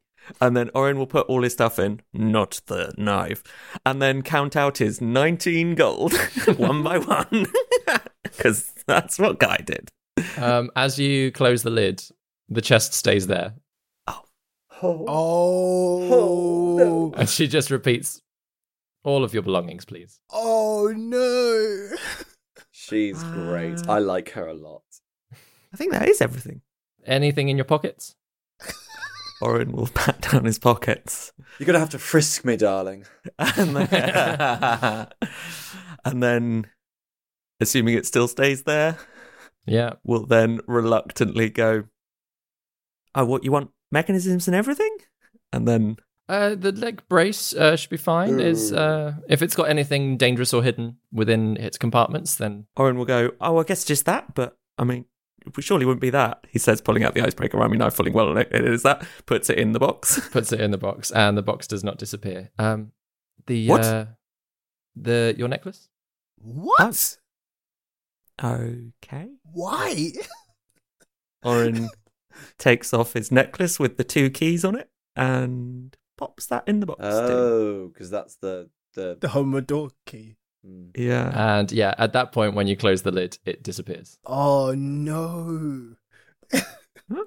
Oh, no. David's done his research. I know, this Arcanist knows. I didn't even realise I was trying to smuggle that through. Yeah. I mean, but that's the thing, it's a fairly powerful magical item. So, yeah, it's true. It's true, actually. I hadn't thought of that one. That would be perfect. Why didn't I think of that to get us out of this situation? But then you're shown into a cell slightly on the other side of the room, so you can see Gaius and Enkidu. Whilst they can't see each other, you've actually got a good sight of the 2 of them. Okay. But again, same thing. As soon as you're in the cell and the force wall is up, you can't hear anything. I can't hear the audience anymore. No. Eventually, sort of everybody in the crowd is separated out, and the Arcanist sort of turns and looks at you all, gives a small nod, and starts speaking, and you can hear her voice. It actually doesn't sound like it's coming from her. It sounds like it's sort of emanating from all of the walls. Oh, man. It's almost, like a little speaker, magical speaker system in each room. But she says, we'll begin sorting through each of you in turn. Just to clarify exactly what's happened, we'll endeavour to do this as quickly as we can, of course, and get you all back home safely.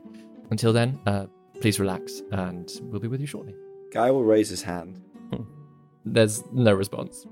Or like a lot of the Arcanists start filing out of the room. There are still a few on guard that you can see, and especially there's one sort of circling the upper mezzanine.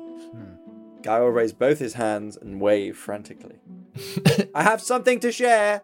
Eventually, one of the Arcanists starts like walking over.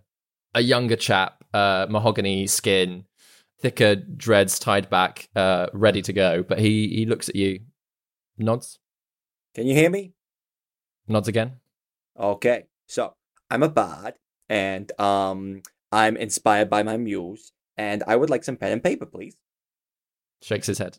Oh. But honestly, I've got a beautiful ballad within my head, all about the dragon that we saw, and I just feel so compelled to write this right now. I really, really want a pen and paper. Shakes his head again.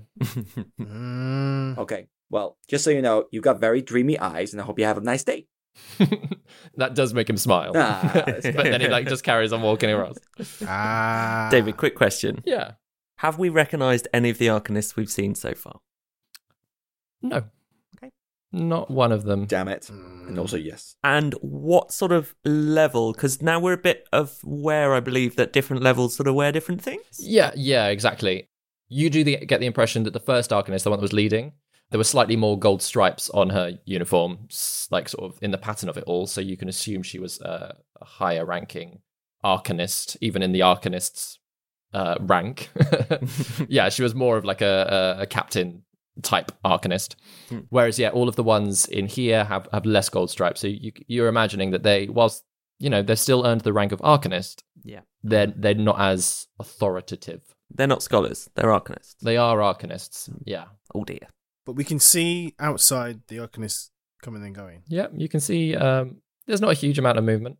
You're in there for about 6 hours, so there's plenty of time to... Shit. For how long? Yeah, about 6 hours or so. Oh. Plenty of time to sit and think and watch and look. Basically have a long rest if you needed it. You can have a long rest. Oh man, 6 hours. How long has it been since we got here? He hasn't been 6 hours, right? Oh no, yeah, as in like it's basically since the dragon. It's been about half an hour in like sorting through everyone, and then from that point you are in these locations for 6 hours. Wow. Yeah. Flippin' heck. What do you do during that time? And Kiryu will try to summon his pact weapon. It doesn't happen. What? Yeah. No, you're kidding. Does not. Again, you get exactly the same feeling as when you tried prestidigitation. There is quite a heavy bar on magical activity, which you can surmise is not purely arcane, but other magical things as well. No. That's the only thing I can do. Gosh, what's the ground made of? It's stone. Yeah, the whole thing is kind of like a grey stone. It's fairly stark in its decoration. Mm-hmm. You get the impression that it's functional. Mm-hmm. This whole space is not meant as like a beauty place. It's not decorative in any way beyond the runes themselves, which kind of add an air of decoration to the space. And there are no windows, right? No windows. Is a door in front of me, or is there a shimmering kind of like... Just a shimmering open space in the wall. I'm going to touch it. Kind of, it buzzes. It kind of vibrates. To actually borrow a description that I used in the first half of this episode, it kind of feels like when you're stroking a short-haired dog, but you stroke the fur the wrong way, that like you kind of get that bristly feeling. That's kind of what it feels like. If I trace my finger through it, does it leave like an image or something? No, it doesn't at all. You just get that sensation of that vibration. And how tall is the shape of the...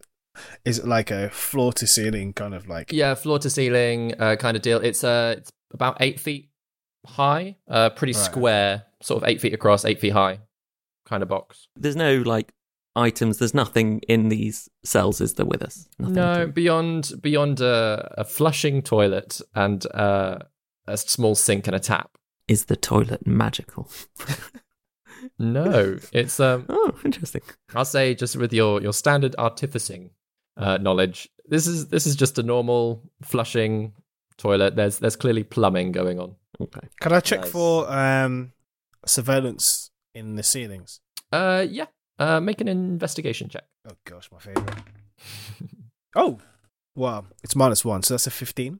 15. So whilst the ceiling is again fairly bare, in some of the corners are repetitions of those arcane runes, the sort of anti-magic runes up in the corners, but nothing particularly, there's no like clear orbs or magical cameras or anything like that. What you do, I'll say with that, you do get a lot of the like surveillance of each of you is coming from the guards outside as they're kind of making almost like constant passes. like circles around this big space, just checking in on everyone, making sure everyone's okay. And like they'll stop occasionally at somebody who's getting particularly distressed and have a moment communicating with them through the walls. But yeah, there's no surveillance in the room. Can I try to listen, see if I can put my ear to the wall and see if I can hear anything on the other side? Yeah, make a perception check. 15. 15? No, you don't hear anything through. Which, Gaius, in the room next door, are you making noises? What are you up to? So for the last slow while, pan across as Enkidu puts his ear across over to what Gaius is doing. Gaius has been composing a song, and it's about 2 dragons, a gold one and a red one. Oh no! Coming together. Oh no! Midair. Oh no! And it goes something like, "Bring your scales closer to me. Get it on, get it on, 'cause tonight is the night when two become one." And then he's going to keep looking around to see if any arcanists are looking really uncomfortable. But also tapping their foot, hopefully. Make a performance check. Oh my gosh. I actually rolled another 19. Hey! And then with my performance, that's going to turn it into a 24. 24? Yes! There are. I'll say there's the guy that you winked at earlier. Like, every time he passes, you almost feel like the way he walks past your room is like in a bit of a groove. Yeah! Dude. But then like he'll move straight on. But like there's just something about the way he walks past yours is very different to the way he walks past everyone else's. Okay. Guy will be like enjoying that, but also feeling disconcerted that he's still being listened to. Mm-hmm. There's nothing he can do, but it was just an experiment to see if they were being monitored. And they are. Damn. Guy sees that Enkidu is like searching the room, as Guy would know Enkidu to be doing so. Gaius can't see Enkidu. Oh, Gaius can't. Oh, yeah, of course. Because you're in the rooms next to each other. Yeah. Okay, fine. In that case, then, you can see Orin though. Oh, okay. I'll see what Orin's doing, and pan over to Orin. No, yeah. What's Orin? It's like what's Wes Orin Anderson doing? style, like panning across. Oh yeah. Great. Yeah. Oh, who's playing the guard? So in my head, he's kind of like a Taye Diggs. Oh, yeah. Like, you know, that kind of, Holy snap. Orin, what are you doing in your cell? So, David, I've been reading. Okay. So here's some interesting facts for you about artificers. Okay. For you to do with as you wish. Oh, God, okay. Let me just throw all this planning out quickly. There we go. So the infuse item feature of an artificer allows you to, whenever you finish a long rest, touch a non-magical object and imbue it with one of your artificer infusions, turning it into a magic object. Ooh. Interesting, yeah. So this toilet... Is there... Question the first. Is there like a toilet brush to like clean it? No, there's no brush in here. Okay. Does it have like a pan that you can like open up and look inside it? Like not the pan at the bottom, like the watery bit at the top. Whilst it does have the tank behind it, like a home toilet. It doesn't. It cannot be opened. Okay. It's a solid block. Can you take the handle off? I mean, how long do you want to try? I mean, I'm here all night. Sure, you can fiddle with a handle. Make I'll fiddle with a handle. Trying to think, because you won't have any tools with you. Yeah, I'm aware I've got no tools. But you are an artificer, which is pretty cool. So your like engineering knowledge. Make a sleight of hand check. Is he about to pull some like Shawshank Redemption shit right now? Yeah, he's going full MacGyver. I remember when Andy first came to Shawshank. When he took apart the toilet. He took apart the toilet on the first night. Okay. For this, any of this plan to have worked, I need to have not had a long rest yet. So I'm saying this is happening pre-long rest, if that's cool. Okay. Yeah. So I will Flash of Genius that to make it a 16. That's the lowest Flash of Genius we've had. I know. I know. It was a bad roll. How bad was it? It was a 5. Flash of Genius! You can add a plus 11! What? Plus 11! I will say it takes you about an hour of fiddling. That's all I need to do that night is just remove the toilet handle. Yeah. Later on in the evening, you do realise that you need to use the toilet, and after doing so, also then realise that you can't flush it. Oh no. But That's your own personal issue to deal with in your own personal cell. I will live that as an issue. Then I will go for my long rest, if I may. Yeah. And then in the morning, I will attempt to infuse the toilet handle, because in my head, and you can disagree, David, arguably a toilet handle, when you think about it, it's a rod, isn't it? Some would say. Sure, it is kind of small rod-like. Yeah, it's a bit like a rod. I'll allow it. How do you infuse it? Would be my question. Yeah. Because you do realize that in any attempt to like magically push power into it, that is not working. Okay. So is there any way that you can like engineer infuse it instead? Would be my question to you. It's a good question. With science. The clothes on your back. Yeah. I got nothing to like scribble on it, have I? Or scratch into it? You've got some of your leg braces pretty like solid. If you were to just spend time scraping it against your leg brace, perhaps, or what are you trying to do? I don't really know. I want a magic item. But to do what? To blow a hole in the wall, or no, just to have whatever's about to happen next. I'd really love if during the evening Gaius has clocked Orin doing something, is like trying to from the other side of the room be like, what are you doing? What are you doing? Yeah. Oh my gosh. Does Orin recall the half sigil that you need to scratch in to make a Wingthrup thing? I was gonna fucking do that. What? Yeah. Oh, I'd say you know it. Yeah. Yes. Can I scratch the half sigil into the toilet handle? Yeah. I will do so, please. I will allow that. So would that now count as an enhanced arcane focus? Yeah. I'll say that it's... Yeah. Thank you very much. I will allow all of it. I will pop it in my pocket for later. And I will then carry on thinking about duck hunts and Lady Quackington and spoons. Amazing. So, yeah, after a long evening... No. No, what are you doing? I was gonna see if there's like some kind of like bedboard or post or something that I could break off, sharpen, and inscribe the Winthrop sigil to the bottom of the toilet to the sink. What? Sure. I will say, yeah, it's a wooden like bed. It's pretty standard. It's got 4 posts and a mattress on it, like almost like a straw mattress, but it, you know, it's fairly comfortable. Yeah, if you wanted to attempt to break some of it, you are more than welcome to. That kind of thing does draw the attention of the Arcanists because it's a little bit more obvious than just removing a small handle. Yeah, I've done all that as subtly as I can. P.S. Yeah, I couldn't like just snap off like a little corner or something, rather than like tear off like a whole steak. Yeah, like trying to get a strip of it. Okay, just trying to like make a strength check. I will say. I think that is no, it's 11. It's a flat roll. It's 11th. Oh, 11. Okay.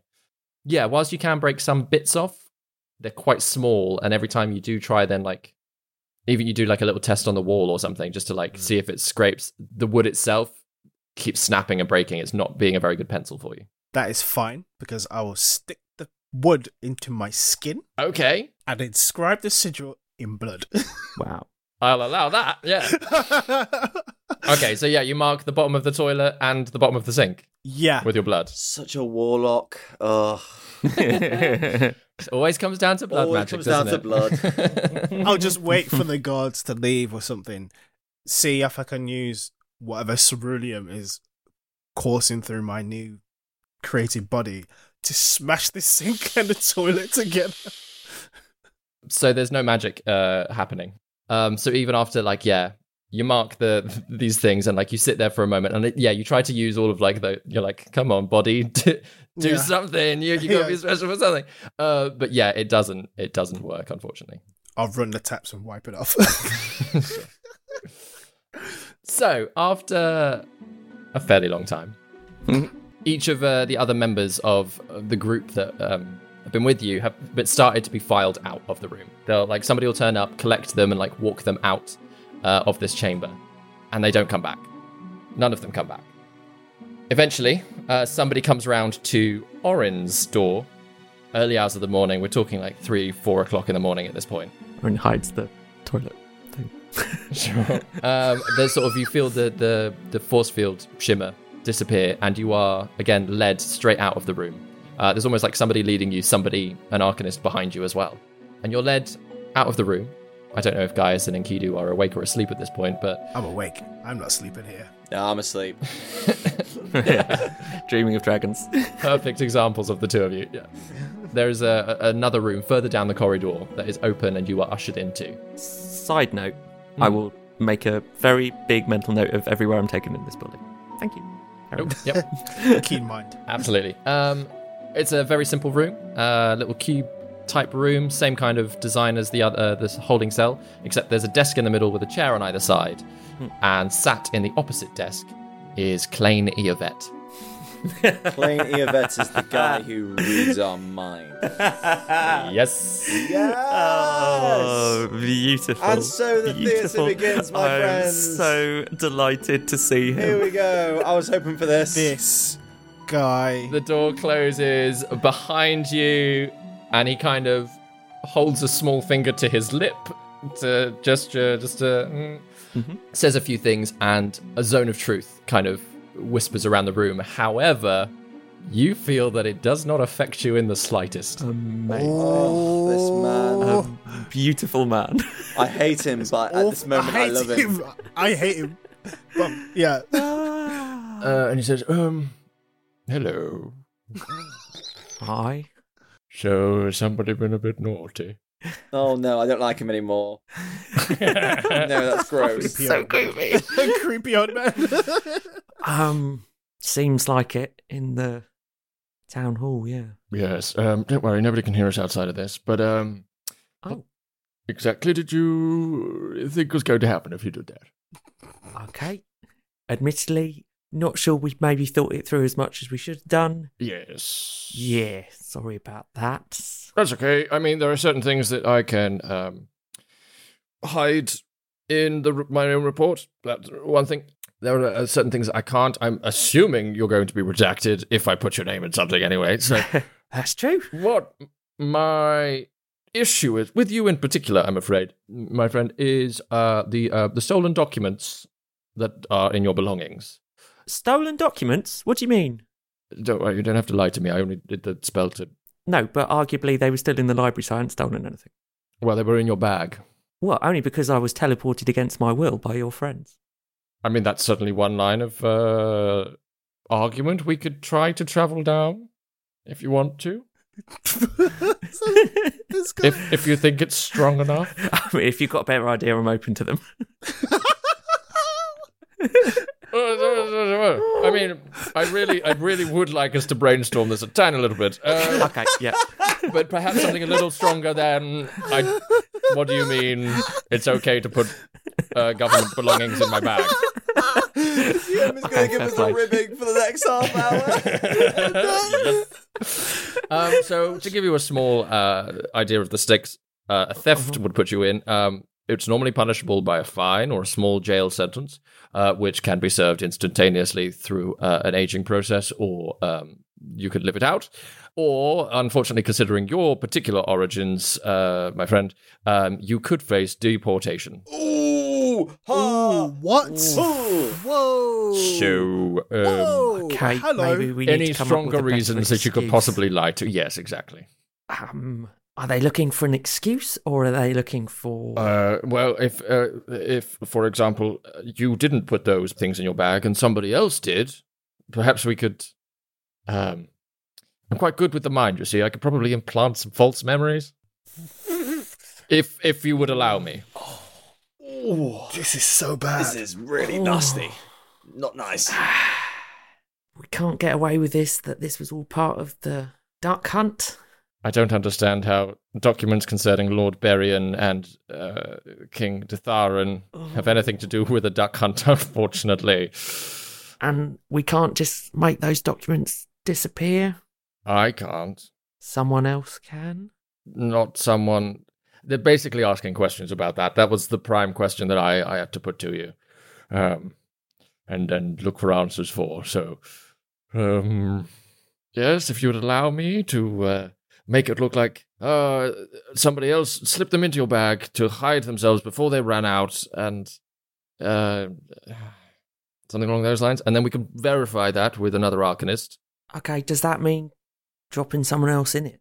Well, no, you didn't quite see who it was. Oh. It was, but you felt somebody putting things into your bag and then running away, you know? Yeah. Okay. That could work. Okay. Yes, you're absolutely okay with me doing that. It will slightly overwrite what actually happened, so you'll think this was the new turn of events. Okay. Oh. Yeah. Yeah, let's do it. Okay. Wonderful.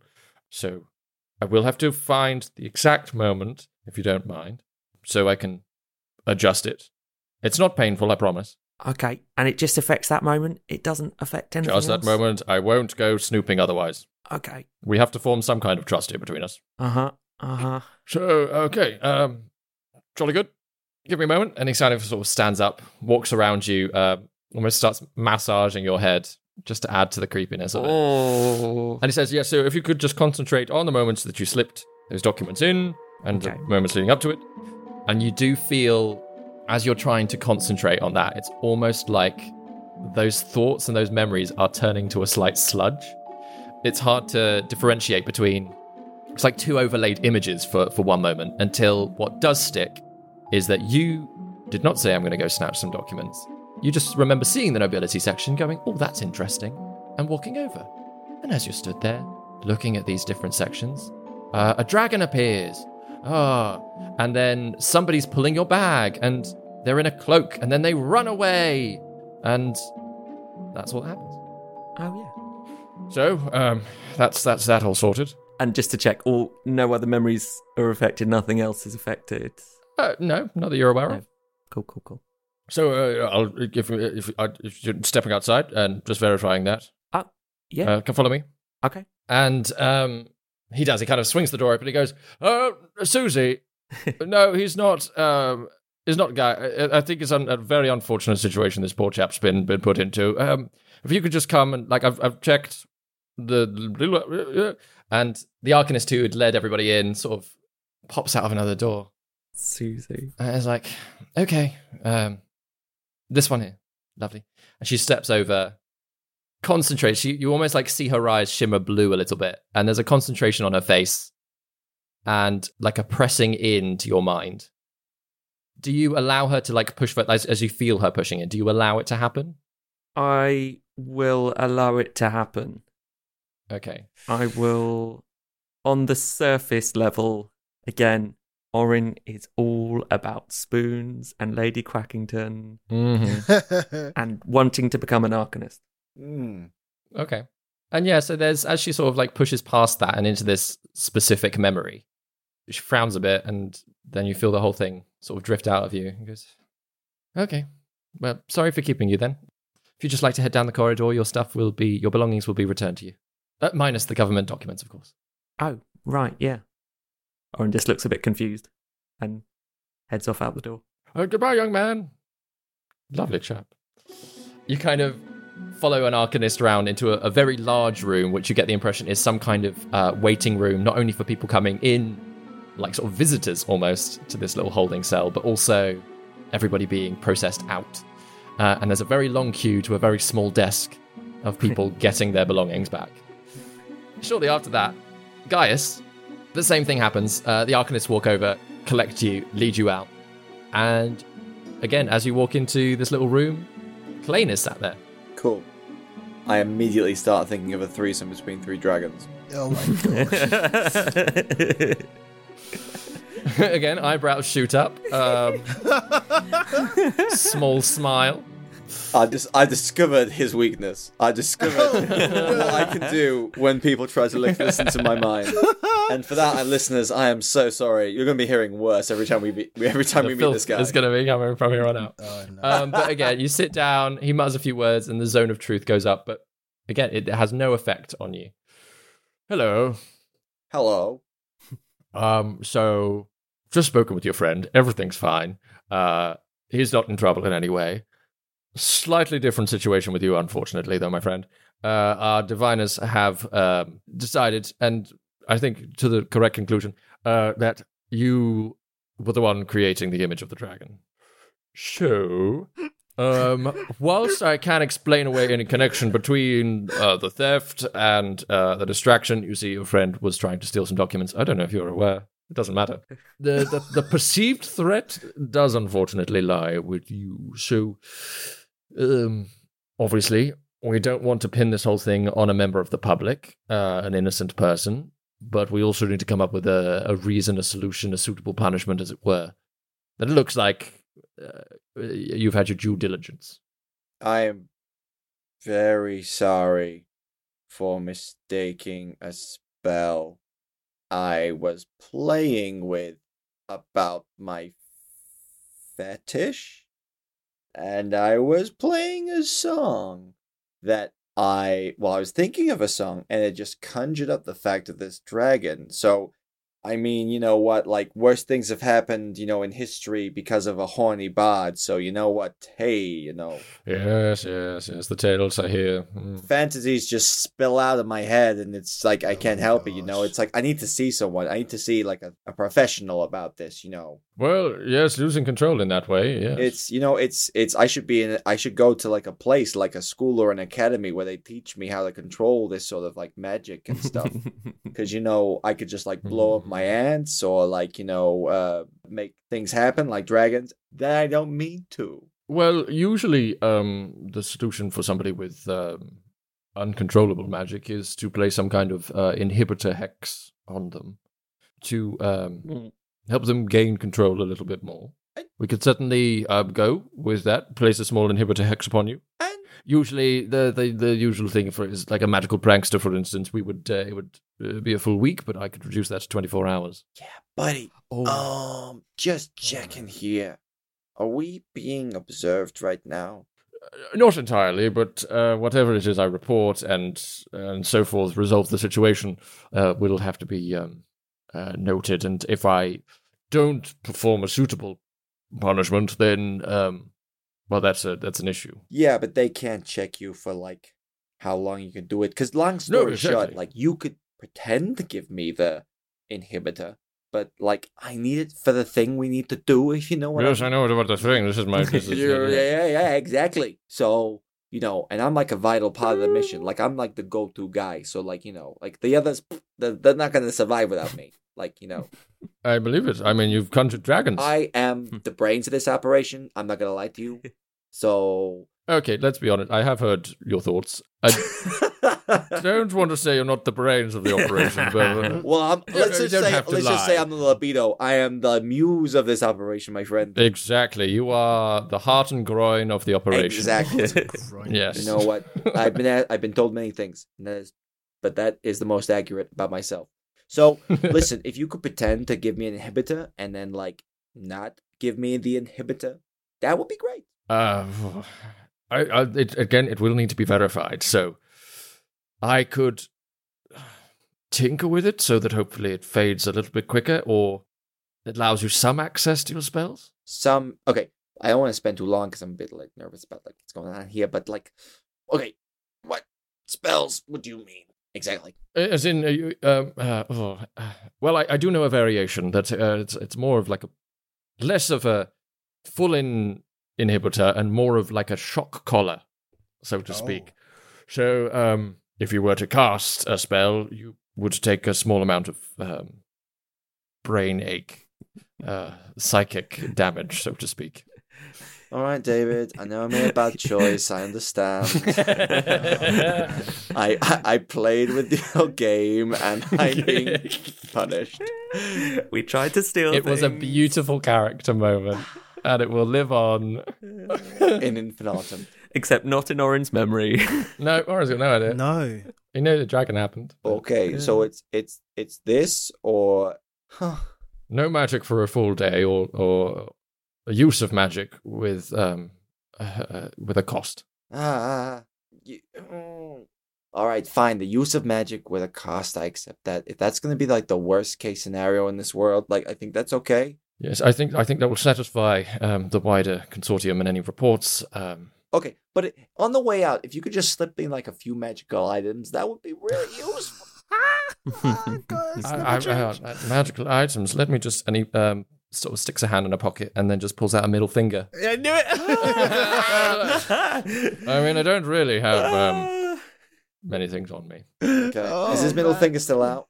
Yeah. Okay. Gaius will like put his whole mouth on that finger and pull it up and then go, fuck you. Okay, let's do this. Okay. Yes, wonderful. Where would you like it marked? Hand, your leg, your chest, your forehead? Oh, my sweet ass. You gotta put your hand on my sweet ass, buddy. All right, hop up on the All table. right, let's do this. Oh my gosh. This episode is ridiculous. What is happening? As you sort of lie there, sort of like, shimmy your trousers down. He's almost like he's using the same middle finger just to mark your butt cheek with a sigil, and like it almost like burns a little bit. It doesn't actually hurt, but it's like a hot feeling. He branded your arse. He said, "Okay, so the way I've worked it will fade in 24 hours, but yes, the more powerful the spell, the more damage you will unfortunately take. So just do be careful." I understand. Okay, wonderful. And sort of leaving you on the table, he opens the door. Susie, I've put an inhibitor hex on this one. Could you go and check? To which she walks in. Check it out, Susie. Check this beautiful ass out. Wonderful. Oh, you can see she doesn't quite know where to look. Okay. Klain's like, well, he requested it well, as you can see. It was a moment of weakness. We've all got a thing. And so she nods, leaves. Mine's dragons, apparently. And again, sort of, you're then ushered out of the room, down the way, to find Orin in a queue of people. How'd it go? Yep, it went. Oh, good. We'll discuss later. Okay. So then Enkidu is collected and brought in. And as sort of Klain sits down, he casts the Zone of Truth, you feel all of that stuff. It doesn't affect you. And then he just looks at you quite excitedly. And he says, so what was it like fighting a dragon? It was exhilarating. Oh my gosh, tell me everything. Oh, wait. I know it wasn't real, but still, go on. If you don't mind, do you mind if I just watch it in your head? Why? Well, it's just a dragon in a government building and you charging in there, which, by the way, we can just completely concerned citizen doing his part in protecting the populace. Wonderful job, by the way. That's what I was going for. Love it. Absolutely love it. So, yes, dear gosh. Yeah. Valiant effort to protect the townspeople and stay the dragon's might from smiting the innocents. So I stood alone in the face of danger. Heroic. Yes, just like my wildest fantasies. But we should erect statues, we really should. Yes, thank you. So, is that in recognition of my services? Is there recognition to be had? Well, I mean, I don't know so much about that. More a thanks, a pat on the back. You did good. Right. No punishments, which is more the issue. Okay. And Kudu thinks, I've already had enough of that already this morning. Of course, you still go off the back of that. I'm really sore.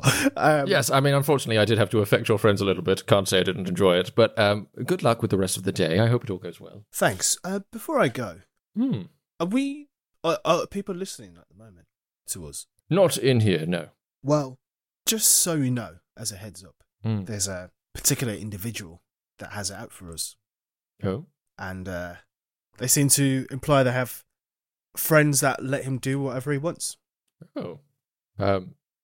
That's nice that his friends are supportive like that. They're not a friend to me. And I feel quite unsafe with this person. Kind of just about. Okay. Any particular person I should be concerned with? Or particularly, should I be worried about their friends? Them and their friends. Okay. And a certain warehouse associated with bees. Oh, okay. You were giving me very little detail there. But now I understand who you're talking about. Okay.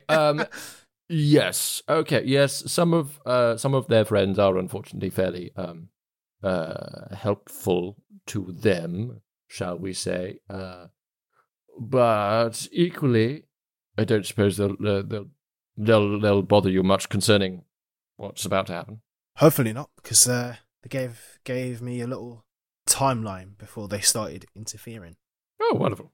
Well, as long as you've got enough time. Okay, cool. I hope it all goes well. Let me know afterwards. And I've got a meeting the whole morning, so time's a ticking. Okay, sure. Thanks very much. No worries. Good evening. So yeah, again, Enkidu, you're led out down the way. The three of you slowly march down this line, collect your belongings. Yes, Orin, you do notice that the Berian and Dutharan documents are gone, and so is the necromancy book. Oh no! For God's sake! That one just being deemed slightly too dangerous to hand back out. And that's explained to you at the desk, that they've kept a hold of something that they don't think should be. But the diary, the history diary, that is handled. Like the Kralavin's diary, they're just like, oh, it's an old diary. They didn't read it. They've not realised it's anything more. So you've still got that, but yeah, you just don't have the Book of Necromantic Spells. Does he get the keys back? Yep, the keys are all back. Oh, thank God. Yeah. Everything else. But just the government documents and the necromancy book, they're a little bit like, that's dangerous. I'm moving them to my list of stolen things. Oh my God, poor Orin. So as you are all ushered out of the consortium, again, there's a scholar this time by their robes, leading small groups of people through some corridors, past some courtyards, out onto the street through the main entrance of the Arcanist Consortium. So cool. There is one thing that the three of you notice that you instantly clock what it is. And that is, as you pass through a courtyard, there is a stone casket in the center of it. Oh. And it's where she's buried. Yes. Who's buried? Chargelt. Adathel Chargelt, the one of the first founders of the Arcanist Consortium.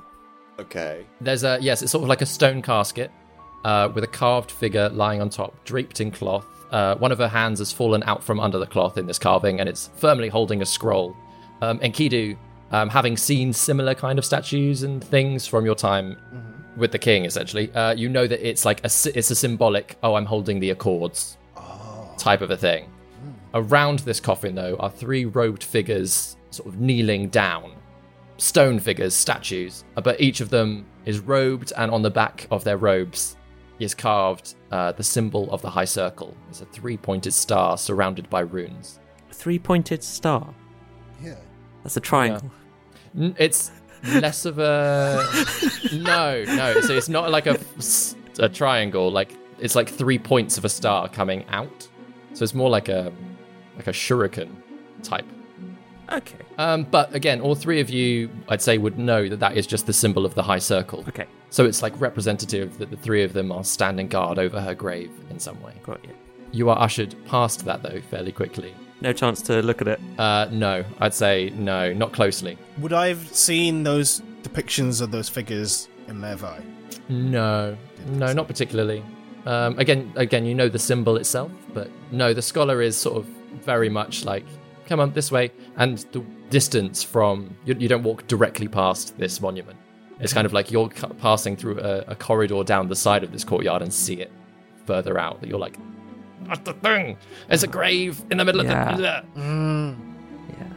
But you are led out through that archway with the guard, the sort of the not ticket guard, the doorman. Oh, from the night before. From the night before, and out onto the street where sort of the scholar nods at you, says, have a good evening, or morning. Thanks. And turns and heads back inside. Enkidu will drape his arms across the shoulders of the two lads and say, I have a matter to broach to you. I have the most terrible feeling that Gwendolyn and Miss Septhorn had the most productive afternoon and yielded the most useful information whilst we managed to get ourselves arrested for the night. We better have a really good story to tell them when we see them. But we can at least confirm what we do know now. Some useful information, at least, something. The amazing thing is, I didn't think we had a chance of getting into the Arcanist Consortium, and look, our plan worked. We got in. Enkidu drops to his knees and face plants the floor. That's where we're in the episode. With Guy scratching his ass as well. Oh, what a failure! That was terrible. Oh dear. That could have been lads. so much my worse. God. Oh, the Abrica lads. Abrica lads. Like the worst thing, like Owen got like a necromancy book taken from him. Yeah. I got a fingerprint on the ass. Yeah. Oh, which, by the way, so it's basically a D8's worth of psychic damage for every level of spell slot. Oh my God, David! man. Yes. That's not even. That's more than your healing would come back. So yeah, you have to roll a D8. So it could just be a 1 each time. It could be an 8. Oh, but yeah, man. it's a D8 for each level of spell. So if you cast a 4th level, that's 4d8 of psychic damage. Wow.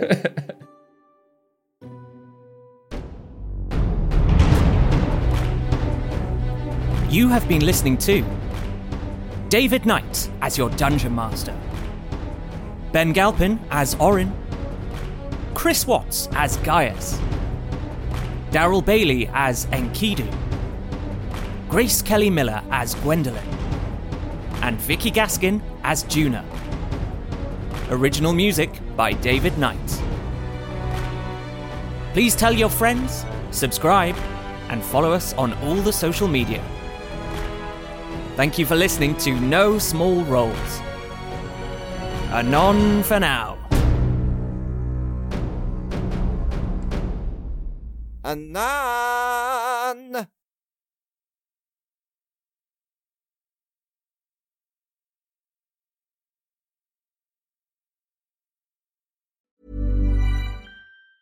Mom deserves the best, and there's no better place to shop for Mother's Day than Whole Foods Market. They're your destination for unbeatable savings, from premium gifts to show-stopping flowers and irresistible desserts. Start by saving 33% with Prime on all body care and candles. Then get a 15-stem bunch of tulips for just $9.99 each with Prime. Round out Mom's menu with festive rosé, irresistible berry chantilly cake, and more special treats. Come celebrate Mother's Day at Whole Foods Market. Hey, it's Danny Pellegrino from Everything Iconic. Ready to upgrade your style game without blowing your budget? Check out Quince. They've got all the good stuff, shirts and polos, activewear, and fine leather goods, all at 50 to 80% less than other high-end brands. And the best part? They're all about safe, ethical, and responsible manufacturing. Get that luxury vibe without the luxury price tag. Hit up quince.com/upgrade for free shipping and 365-day returns on your next order. That's quince.com/upgrade. Even when we're on a budget, we still deserve nice things. Quince is a place to scoop up stunning high-end goods for 50 to 80% less than similar brands.